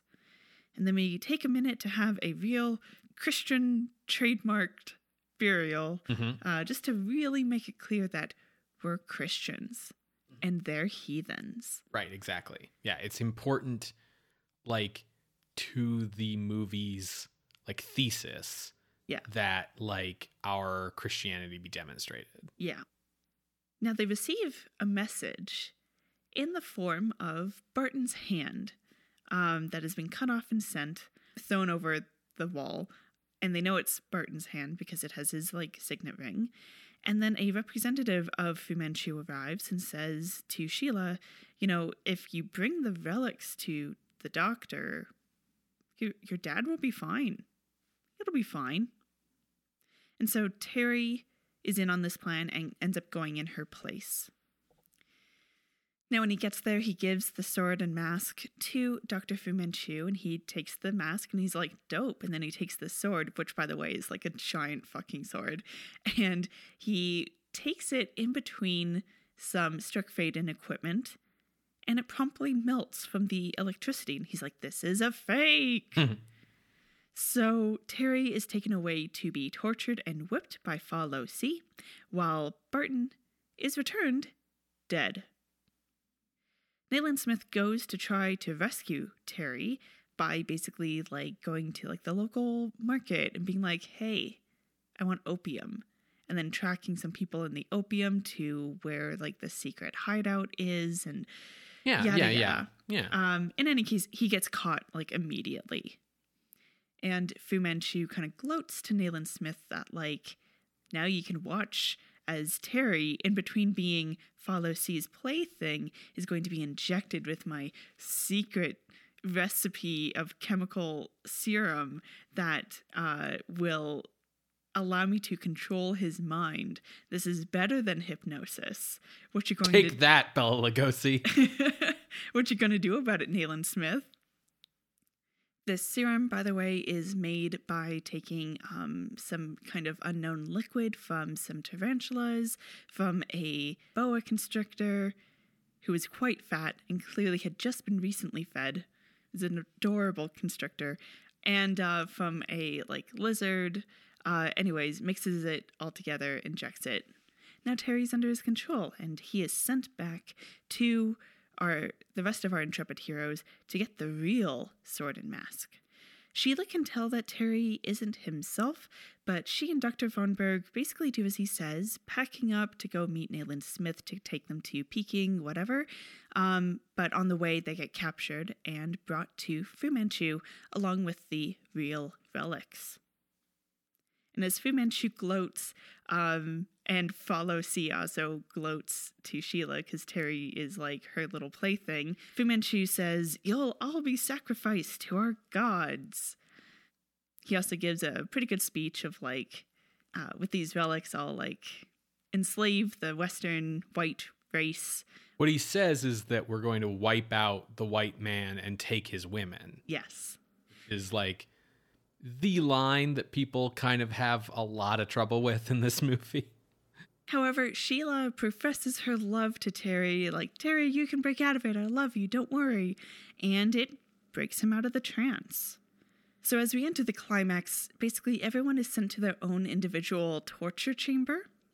Sheila is sent to go get prepared in a universal standard white gown. Mm-hmm. Nayland Smith is in a pit over alligators and will slowly be dropped in. Von Berg is on a chair between two walls with spikes coming in. And I don't know if this is really torture. It's more just experimentation. Terry gets taken back to the table to be re-administered serum. Yeah, because Follow sees hold over him was broken by Sheila being like, Terry, I love you. So he needs a new dose. Yeah. Yeah. He needs his booster shot. Right. So as we go through the climax, Nayland Smith escapes his alligators, gets to Terry, and then they rescue Dr. Von Berg from the spiked walls. Now they can hear some kind of ceremony going on where, the sacrifice of Sheila is going to take place. It turns out it's in the room below our main entry chamber where there happens to be this electrical equipment. So they open up a trap door to be able to see into this amphitheater.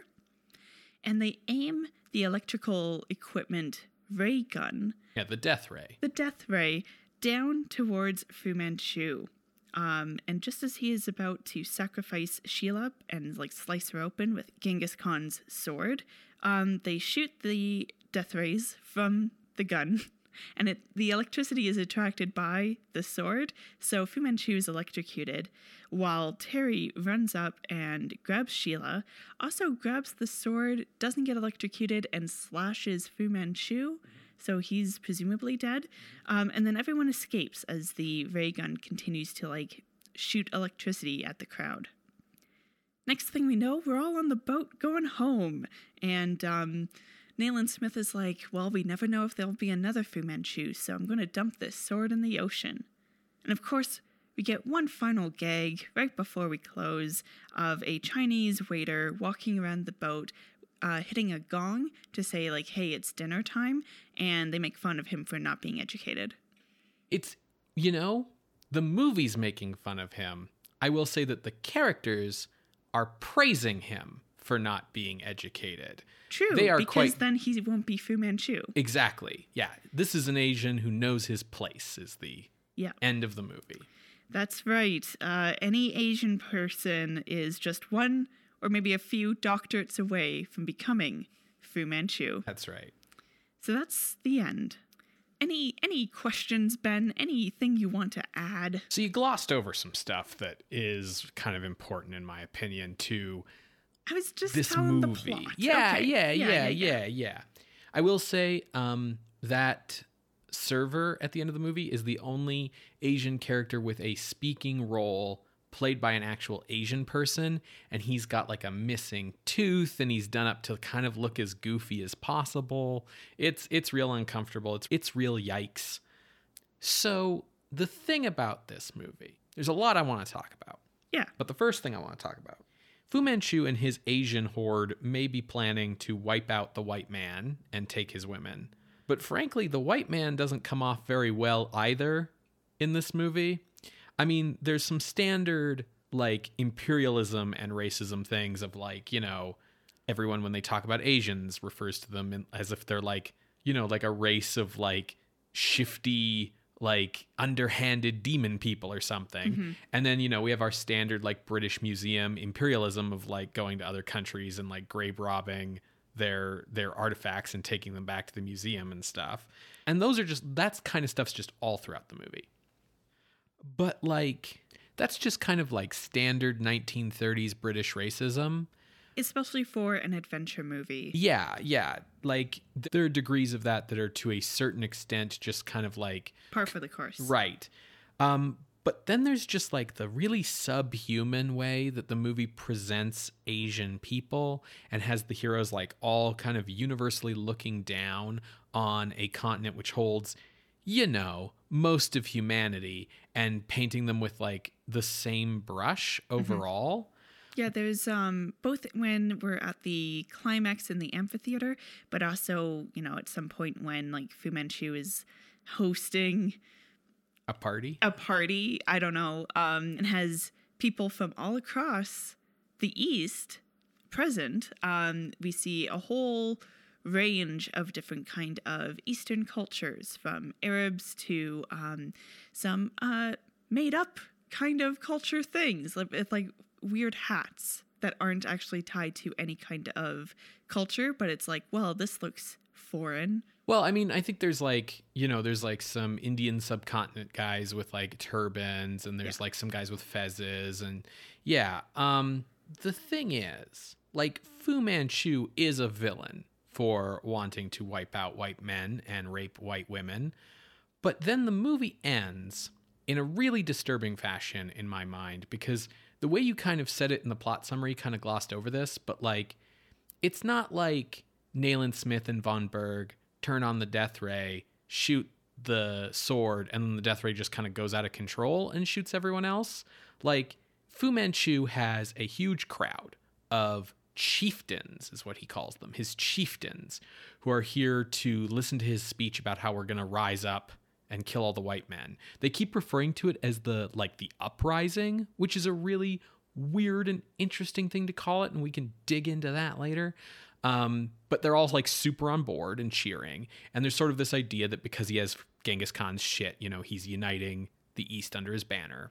And then like once Terry slashes Fu Manchu and kills him, Von Berg and Nayland Smith slaughter all of those chieftains who have not done, like, yeah, they were on board for the plan, but they have like not actually done anything yet. And they just like make sure, like, it's like, don't miss anybody. Like, they stay behind long enough to just sort of mow them all down with the ray gun, sort of like fish in a barrel. And it's like really disturbing and upsetting. And it's like, oh, these are our heroes. Mm-hmm. And it's like kind of like one thing in an action movie to kind of see someone like James Bond or whatever, like mow down a ton of dudes with a machine gun or something.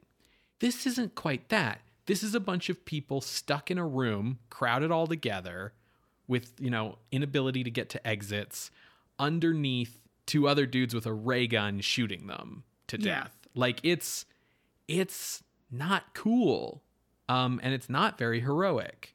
Yeah, that part really bothered me. Absolutely. It's weird because, yes, Nayland Smith and like our intrepid heroes aren't good people. We're meant to think of them as good, of course. Like that's the way that the movie is going. But Nayland Smith is also like the most boring spy ever, and he's really bad at his job. Well, he gets caught almost immediately. And I wanted to mention, you noted in the context setting that Nayland Smith is played by Lewis Stone, right, who is like super old, and he looks very old here. He is 53 in this film. Daniel Craig is 53 this March. Yes. I will say, in fairness to Lewis Stone, the expectation for movie heroes to like permanently be chiseled Greek gods did not exist yet. I do think in the books, at least in the later books, like Nayland Smith is supposed to be older, sort of just in the way that like he ages as time goes on and Fu Manchu does not because of his like magic elixir or whatever, right? You talk about how Nayland Smith is really boring. I think part of that has to do with like the agenda that this movie has, which is to say, like we talked in the context setting about how the other, whether it's like Chinese people or Arabic people or whoever we're deciding to other this year, are basically defined in our stereotypes of them as like everything we're not or everything we don't want to be. Let me put it that way. So because of that, like Nayland Smith has to become like the representative of like upright, upstanding Britishness. So like he can't even really manage to like hold his cover as like a dude who wants to go to an opium den very long. He can't like walk through like a bar full of Chinese people without like openly looking at them with contempt. Like he can't be very interesting. However, I will say this for Nayland Smith. So when you talk to people who actually like the Fu Manchu books, one of the things they commonly bring up that's like the best part of the series is this feeling of like rivalry between Nayland Smith and Fu Manchu. Mm-hmm. And this idea that each sort of like respects the other as an adversary. Maybe not as a human being, but like as an adversary. The most interesting thing about Nayland Smith in this movie is that he's kind of like underhanded to the point where like when Terry's being mind controlled, it's not like out of the question that like, oh, Nayland changed the plan on us without telling us. Because Nayland Smith is frequently depicted as kind of just really wanting to do whatever it takes to get Fu Manchu. The rest of everything else is just, you know, a means to an end. Like, you start off with Barton, and like Barton dies in this movie, which is actually something I kind of like admired the movie for, was like killing the old man. But Barton wouldn't have been killed by Fu Manchu if Nayland hadn't been like, hey, I need you to go on your expedition that you're planning to go on in 6 months now. And then we later find out, like, Terry, he brings the fake sword and mask to Fu Manchu to trade for Barton. And Fu Manchu's like, this is a fake. Turns out that wasn't Terry's plan. Nayland Smith switched the swords on them without telling anyone else in the group, like the night after they found them or something. He doesn't really seem to care about anything other than getting Fu Manchu. And I did find that at least sort of interesting. Yeah. We kind of spoke to the way that the East is depicted as a monolith, both in terms of the context setting and Yellow Peril as a concept. But, you know, we also kind of see it in this movie. But I wanted to at least acknowledge that, like, the extras that we have in this movie are diverse. We have Black people, we do have Asian people, basically like non-white people, just kind of a mix of different ethnicities. And yes, they don't have roles, and yes, they're being pigeonholed into like into this terrible movie. But I wanted to at least acknowledge that, like, hey, at least they got a job. Sure. I do want to point out several things about that are troubling. Yeah, it's not a good situation for at sure, all. For sure. So some of the extras are actually like Asian people. Others you can tell are like people in yellowface. Anyone who like talks is in yellowface except for that server at the end. In the scenes with like the chieftains, it looks like there's a lot of people who are like white people in brownface to represent like Middle Eastern people. And while we see a lot of different ethnicities among Fu Manchu's sort of horde, to represent all the various people of the East, even though that's represented in their looks and their costuming, the movie definitely presents Asians as an immense homogenous block without any like independent cultures or politics. There's a definite like just non-engagement with the reality of what was like politically going on in any part of Asia when this movie was made. And the way that the movie sort of justifies it is this idea that like Fu Manchu's positioning himself as like the new Genghis Khan. And like Genghis Khan's empire stretched from, you know, Mongolia to like the Ukraine and included like China and Russia and like the, you know, Iran, the Arab territories, Turkey, and everywhere in between. So I think like there's kind of your rationale for like why it's this huge group of people. It's supposed to be like all the people under Genghis Khan or whatever. Genghis Khan was like 1,000 years ago, right? And you get the impression in this movie that everyone from Egypt to Korea has just been like chomping at the bit to join up all together into a big horde to wipe out white people under a single ruler. They're like so into the idea. They've just been waiting for somebody to come along. Like you kind of wonder what Fu Manchu needed the mask and the sword for. Yeah, absolutely. I was thinking that. Like it confers legitimacy on him, but none of the enthusiastic chieftains we see really seem like eager to like check the legitimacy of the sword. Like he probably could have waved that fake one around and it would have been fine. Yeah. You know? Regardless, the way that the movie ignores any of like the real world politics of this time, you know, the fact that like Japan was invading China and like all these other complex things were going on. It's sort of like if you had a movie from around this period in the 1930s depicting like England, isolationist America, France, Nazi Germany, etc., all joining together eagerly as one group because like Professor Moriarty found Excalibur.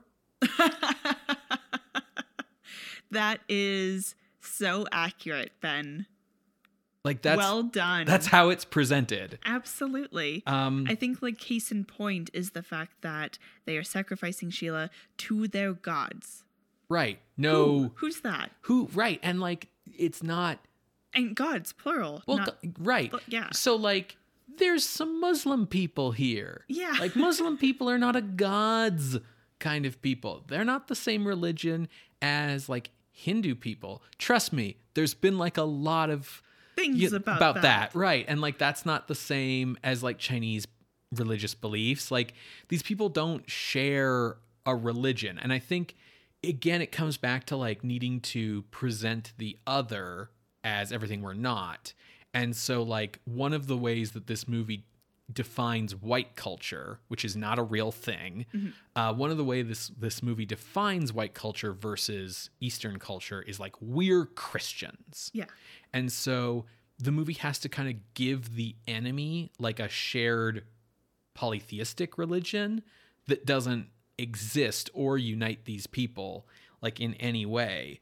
It's a very simplistic, like, us versus them that informed the script, and then everything just trickles out from there. Like, that's why we have the odd, like, let's stop the movie and have this Christian burial. Yeah, exactly. Because we're going to be talking about gods later. Yeah. The other thing I wanted to mention was about the black people in this movie. Yeah. So this movie kind of presents a world that is, like, poised in an epic struggle of, like, Western culture versus Eastern culture.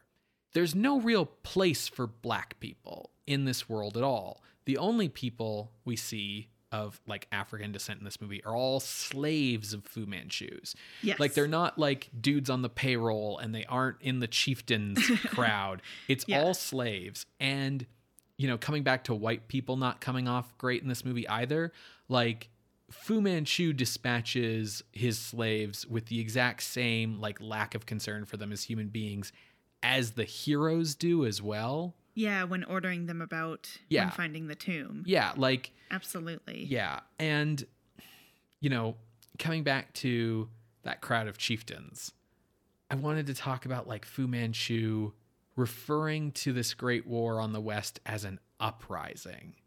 Yes. It's, well, okay, so there's a couple of interpretations of that. One, again, surface level with, like, this us versus them is, well, the West has, like, colonized and come into these places, so they are uprising against their oppressors in the same way, like, the Boxer Rebellion was going on, and they would characterize that as now an uprising. Right. It's just weird for me because by, like, the 1930s, that situation is so much more complicated. Like, yeah, there's some Western colonialist stuff going on in the East. You know, you have, like, the French in Indochina and, you know, things like that. And you have the British in India still. And you have things like Hong Kong and whatever, like little enclaves. But, like, the Chinese are actually really busy with their own shit right about now, Civil War wise, and also Japanese invasion wise. Like, the East, the weird thing about phrasing it as an uprising and presenting Fu Manchu's followers as, like, a cornucopia of all people, you know, east of the Mediterranean, is that it implies that if they're doing an uprising, they are already, like, under the heel of, like, unanimously under the heel of Western civilization. And they weren't. So that kind of gives it this weird feeling of, like, well, but they should be then. Like, that their natural place, like, if the bad guy wants to do an uprising of Asians versus white people. There's the assumption that white supremacy is just assumed. Right, exactly. Because, like, we don't actually rule them, so what are they uprising against? Well, they're uprising against our own natural supremacy at the top of the evolutionary ladder. Sure. And that's really fucked up. Sure. So, like, you're talking about, you know, how that messaging doesn't match what is going on in China, specifically in 1932. The novel came out this year as well. So It's not like a case of the novel being written around the time of the Boxer Rebellion. It's still operating under the worldview that we've conquered it. It's fine. Well, because like the first novels came out in like, what, 1913, you said? Yeah. And I think what you have here, like, I'm not so much, this part of the movie doesn't come across so much as like a willful misinterpretation of reality, so much as it comes across as just like ignorance. Yeah. In the same way that like whenever Hollywood goes to Africa comes off as ignorance, right? Yeah, totally. I would be incredibly surprised if Sax Fomer did any like follow-up research in the years between 1917 and 1932. Or like anyone who worked on this movie. Yeah. Right? Like the Well, other we heard about how like crazy the production side was. So like yeah. no one had time to do anything in the 2 months they were making this movie. Yeah. Additionally, all of the Asian chieftains, as Fu Manchu refers to them, are like definitely depicted as exactly that. They're like guys in like robes and like head coverings of various kinds, like waving scimitars around. Like you get the feeling that their intention was to like invade Europe on horseback. Yeah. There's no sense of like, well, here's our president or prime minister or here's a general with a tank. Yeah, that too. Right? Like it's 1932. I have a machine gun. Like, no, it's like they're going to ride across the steppes on horseback just like Mongols. And I think, you know, because of the like Yellow Peril thing of like, well, these people are backwards. Yes. They don't have technology. Yes, absolutely. But also, it really like, okay, I find it interesting and significant and kind of superior to the novel in a weird sicko kind of way that like the novel is all about like the mask of some like random fictitious Egyptian pharaoh that Fu Manchu wants. Well, philosopher, but yeah. Okay. Guy who got mummified. Whereas here it's Genghis Khan. And on the one hand, that does like just sort of simplify the narrative. Yeah. On the other hand, the other thing is it makes very explicit something that comes up all the time with Yellow Peril shit, all the time, and I think is really at the heart of it to a certain degree. And that is like that in some ways Yellow Peril is reflective of like a deep-seated like cultural trauma of the Mongol invasions of the 13th century. The fact that like these guys rode across and conquered more of Earth than anyone ever did, all the way over to Europe, is like weirdly evoked in all Yellow Peril stuff, regardless of the actual political context of the time. Like the Mandarin in Marvel Comics, like wants to become the new Genghis Khan, and the villain in Iron Man, the new like the Ten Rings guy, who's working for Jeff Bridges, like he's obsessed with like being the new Genghis Khan.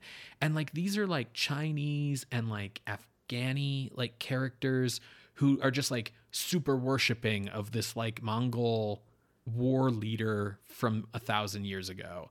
And that's again part of like painting Asia with like a monolithic brush, because like I don't necessarily like know if, you know, like Chinese people are really like raised in a culture to like venerate Genghis Khan. No, China has its own issues with Mongolia, Ben. Yeah, exactly. There's a whole wall about it. So like, exactly, right? So it's this idea of like, well, no, naturally any Asian like would-be dictator is trying to be the new Genghis Khan. And so like the villains are going to be on horseback just like the Mongolians were.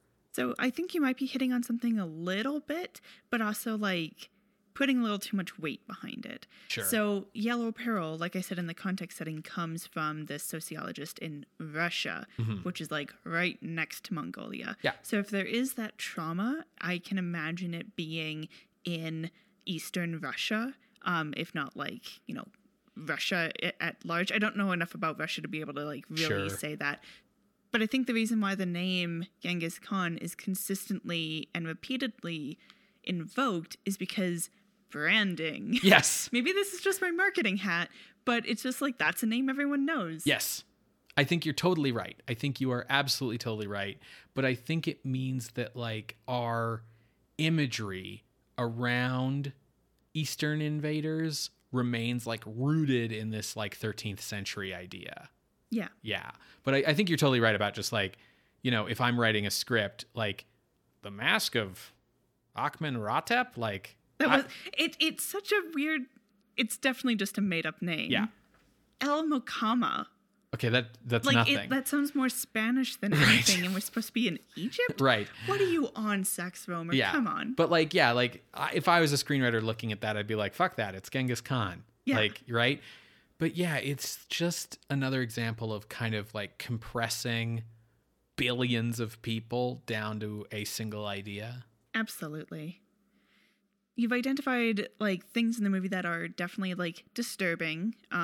Problematic, to use the parlance of our times. Sure.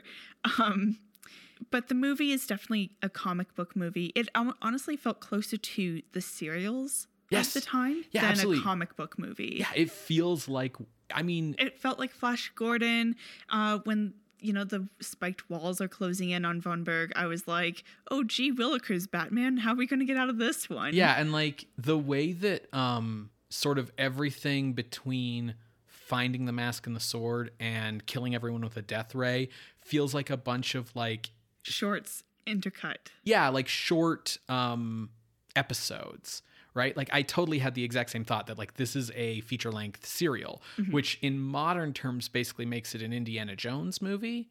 And I'll talk about that in a second. And this probably speaks to Karloff and Loy's acting and bringing like some spark of life to what's on this piece of paper called a script. Today's script notes. Right. Fu Manchu and his daughter are kind of like the only interesting people. Yes. Which means that you kind of end up rooting for them. Yes. And it's like what I talked about in the context setting where like as rooted in horrific racism as Fu Manchu is, the reason people kept making Fu Manchu stuff was because Fu Manchu was cool. Yeah.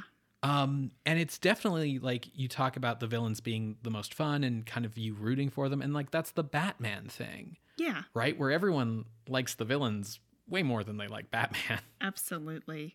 And I think that serial nature and like the comic book feel also is what made me laugh at the movie a bit. When Karloff is giving these spiels about like, fuck the white race that I just started kind of like laughing at because it's so absurd.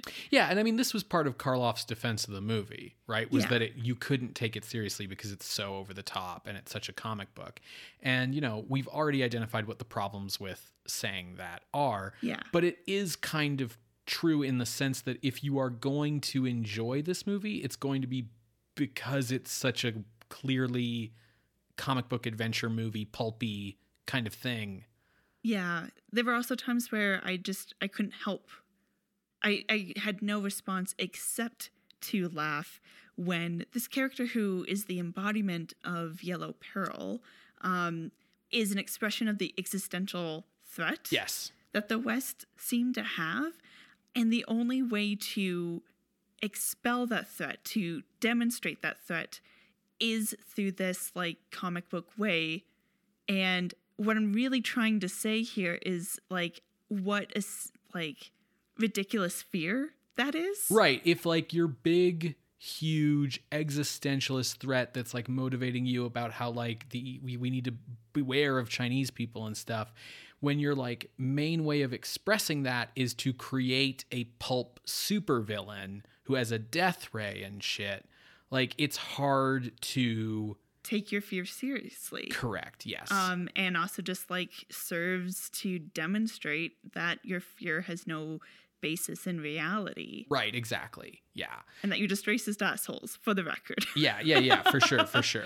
Speaking of Karloff and Loy, you talk about them being the most enjoyable part of the movie, which is true. I think you'll agree with me that there's like not enough Myrna Loy in this movie. I was hoping for more, yes. It's sort of like every time she's about to get to do something, she gets interrupted. Like they know that her character's kind of fucked up. And so like they keep hinting at shit, but not really going into it. Like the big scene that everyone points to is the one where Terry's getting whipped and she's just like, faster. And one of the fun things about the uncut version that we watched is you can kind of tell what the stuff that was cut out over the decades was, because it's in like a slightly lower picture or audio quality than the surrounding stuff. Yeah, I would say that that's probably beyond just laughing at the yellow peril concept. The other interesting thing about this movie is being able to see what was cut for that self-censorship versus the original. It's just curious to see like how their boundaries, them as in the people who made the cuts, Right. How what was deemed acceptable changed over time. Yeah, exactly. And, remembering that those cuts were made over time. So like it was as different things were found unacceptable about the movie. Like the line about we must eradicate the white man and Enslave his women. Yeah, and take his women. That line got like a lot of criticism and was like frequently pointed to as a problem. Who do you think had a problem with that line? The Chinese embassy. Sure. Because they want diplomatic relations. Yeah, they didn't like the idea of presenting that as the motivation of Asian people. Yeah. Like that was super problematic, right? And so like the thing is, the conflict in this movie, even if on a personal level it's Nayland Smith versus Fu Manchu, like in broader terms, this is literally a racist movie. Mm-hmm. And why I say literally is because it's not just about like, oh, here's some slurs against Asian people, or like, here's some story ideas that you could see someone maybe innocently doing because they didn't really think about the biases they have in their own culture, but are actually racist. Like, we're not talking about like the vague way that like, housing in the US is racist or something, where it's like, oh yeah, the system is kind of like rigged against them in this way.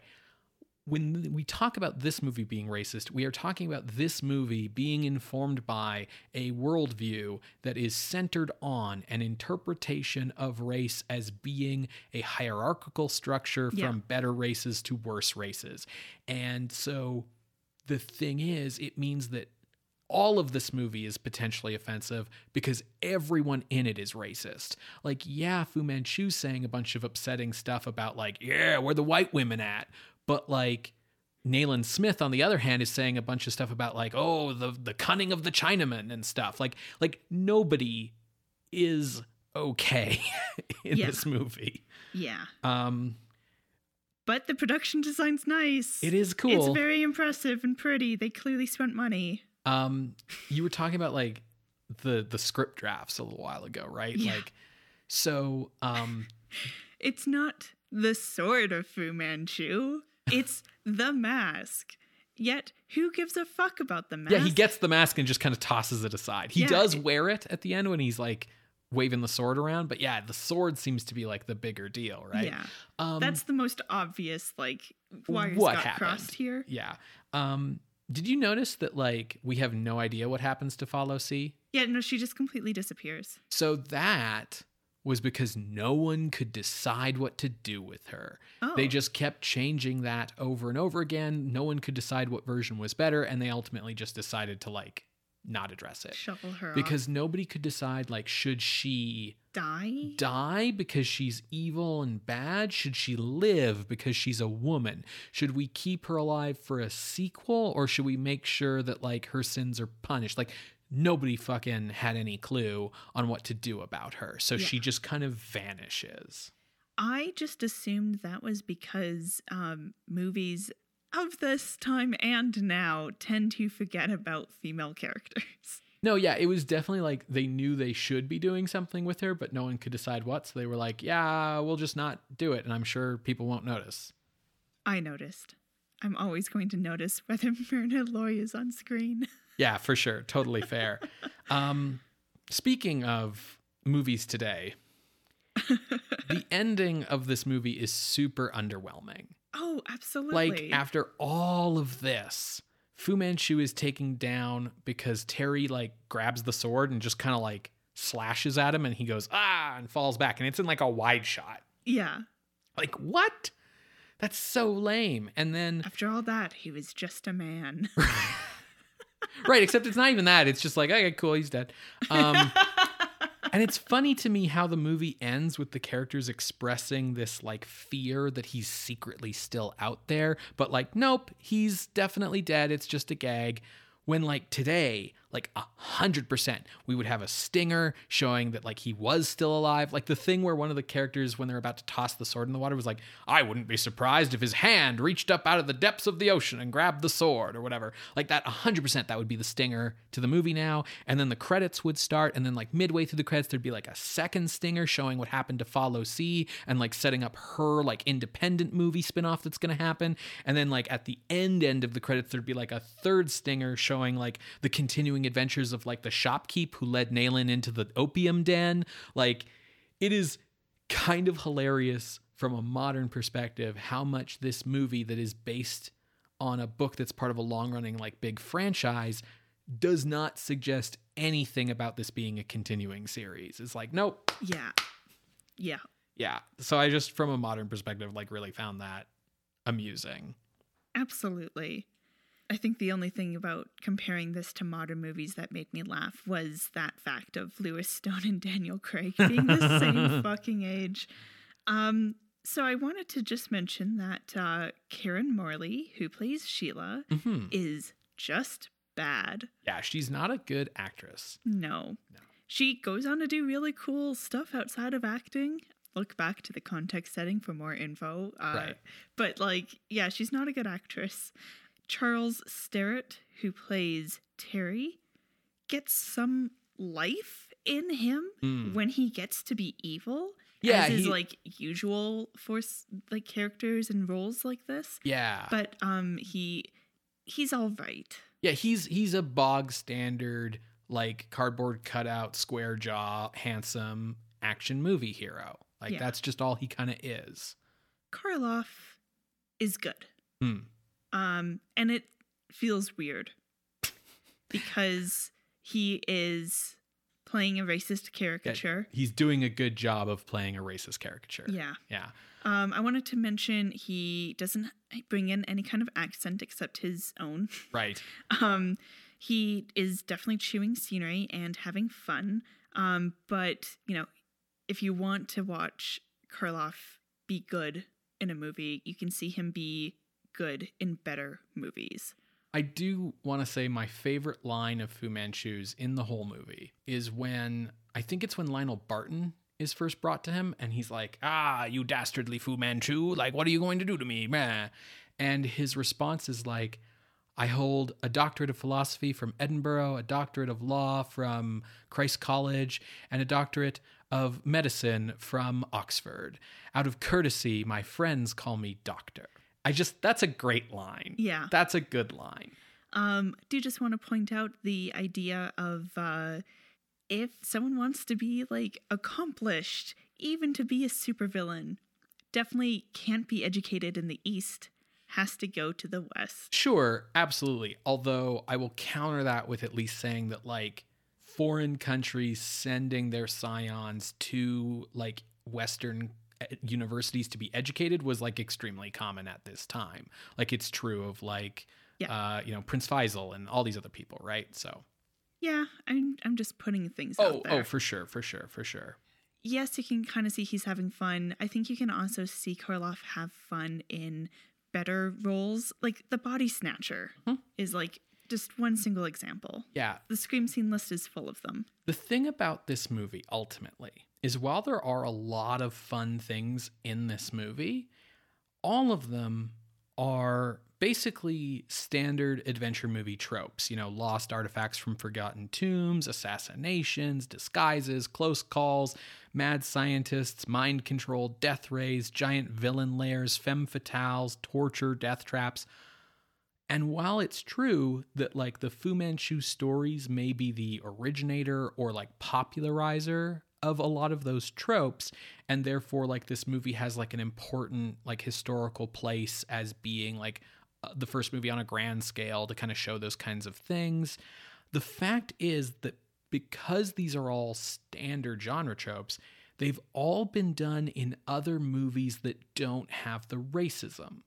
So like if you want your big megalomaniacal villain, like pick a James Bond movie. If you want the like race for the hidden artifacts thing, pick an Indiana Jones movie, right? Like there are a lot of modern movies that still have all of these fun elements that aren't rooted in a like fundamentally hateful worldview. Yeah. That being said, there are some directors and writers who grew up with pulp stuff like Fu Manchu and didn't recognize that, hey, some of this stuff is at the very least problematic and it gets perpetuated. Yes. And I am speaking specifically of Phantom Menace from George Lucas. Sure. I mean, I think Lucas and Spielberg, you know, who both were Indiana Jones guys, definitely like their filmmaking draws on their upbringing, which draws from this pulp stuff. And yeah, like Phantom Menace has aliens who are based on like the shifty Asian bureaucrat sort of like stereotype. And ultimately, although this is an example of like being able to do this without carrying the racism forward, like the Emperor in Return of the Jedi is a take on Ming the Merciless, who is a sci-fi take on Fu Manchu. But by the time you get like 2 generations away to Star Wars, there's nothing Asian about the Emperor. But yeah, you are absolutely right to point out that like these things have persisted because of people who grew up with them. Because when you're a kid, you just like... That's just a fun story. Yeah, and you don't question it. You're just like, yeah, this guy's fun and cool, and like that was part of those stories back then, and I want to evoke those stories. And you aren't like thinking about it. I will say that while that's the reason for those elements in like Phantom Menace in particular, I'll stick with that example. I think that there's one thing for like unconsciously evoking those harmful tropes when you're like in your late 20s, early 30s, making like your first big movie.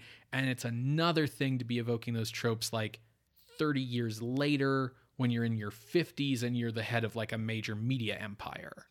You should know better, or at the very least, you should have someone who on knows staff. better on payroll. Yeah, exactly. Who you will listen to, because that was the other problem for Lucas. Yes, who you will listen to and who feels comfortable saying no to you. Yes.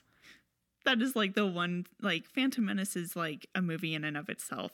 But I do enjoy watching it to look at how these racist tropes and stereotypes are being adapted like so many years later. Yeah, and like so many generations removed. Yeah, and how like you can still trace it back to stuff like Fu Manchu. Right. And it's like, very interesting to me to be able to like see that lineage. Oh yeah, and like the way that like when I was a teenager, Jar Jar Binks was super annoying and like nobody liked him. That was just like a meme in Star Wars fandom that like Jar Jar Binks sucks. But like it wasn't till much later in my life, like when I started actually watching the like 1940s jungle adventure movies that like Lucas grew up with and stuff and was pulling from, that I like connected Jar Jar Binks with like the wide-eyed, like cowardly darky sidekick character from those movies, right? Yeah. I just think that it's a very apt point to point out that like, you know, while there are a lot of movies that do what this movie does without the uncomfortable racism, as I said, it's also important to recognize, as you said, that a lot of those movies still have echoes of these tropes in them because it's like trying to sift something out of a drink, right? Like if I make like a mixed drink and then the person is like, oh, I said rye and Coke, not rum and Coke. And then I'm trying to like get the rum out and put rye in, like you're still probably going to have an aftertaste of rum in there. Yeah. Yeah. An aftertaste of racism. But that is not this movie. This is a full shot. Yes. A full shot of racism. Well, Creatures of the Night, thank you so much for joining us for this bonus horror adjacent episode. We hope you have enjoyed it. If you want to vote for next month's episode, you can head to patreon.com/ScreamScenePodcast and sign up and you'll be able to vote. Thank you for the patrons of the night who voted for this film. I'm sure you knew exactly what snake pit you were throwing us into when you made that Why vote. is it always snakes? But, you know, I hope you enjoy this episode as well. And yeah, we will see you for our next regularly scheduled episode on Wednesday. Bye. Bye.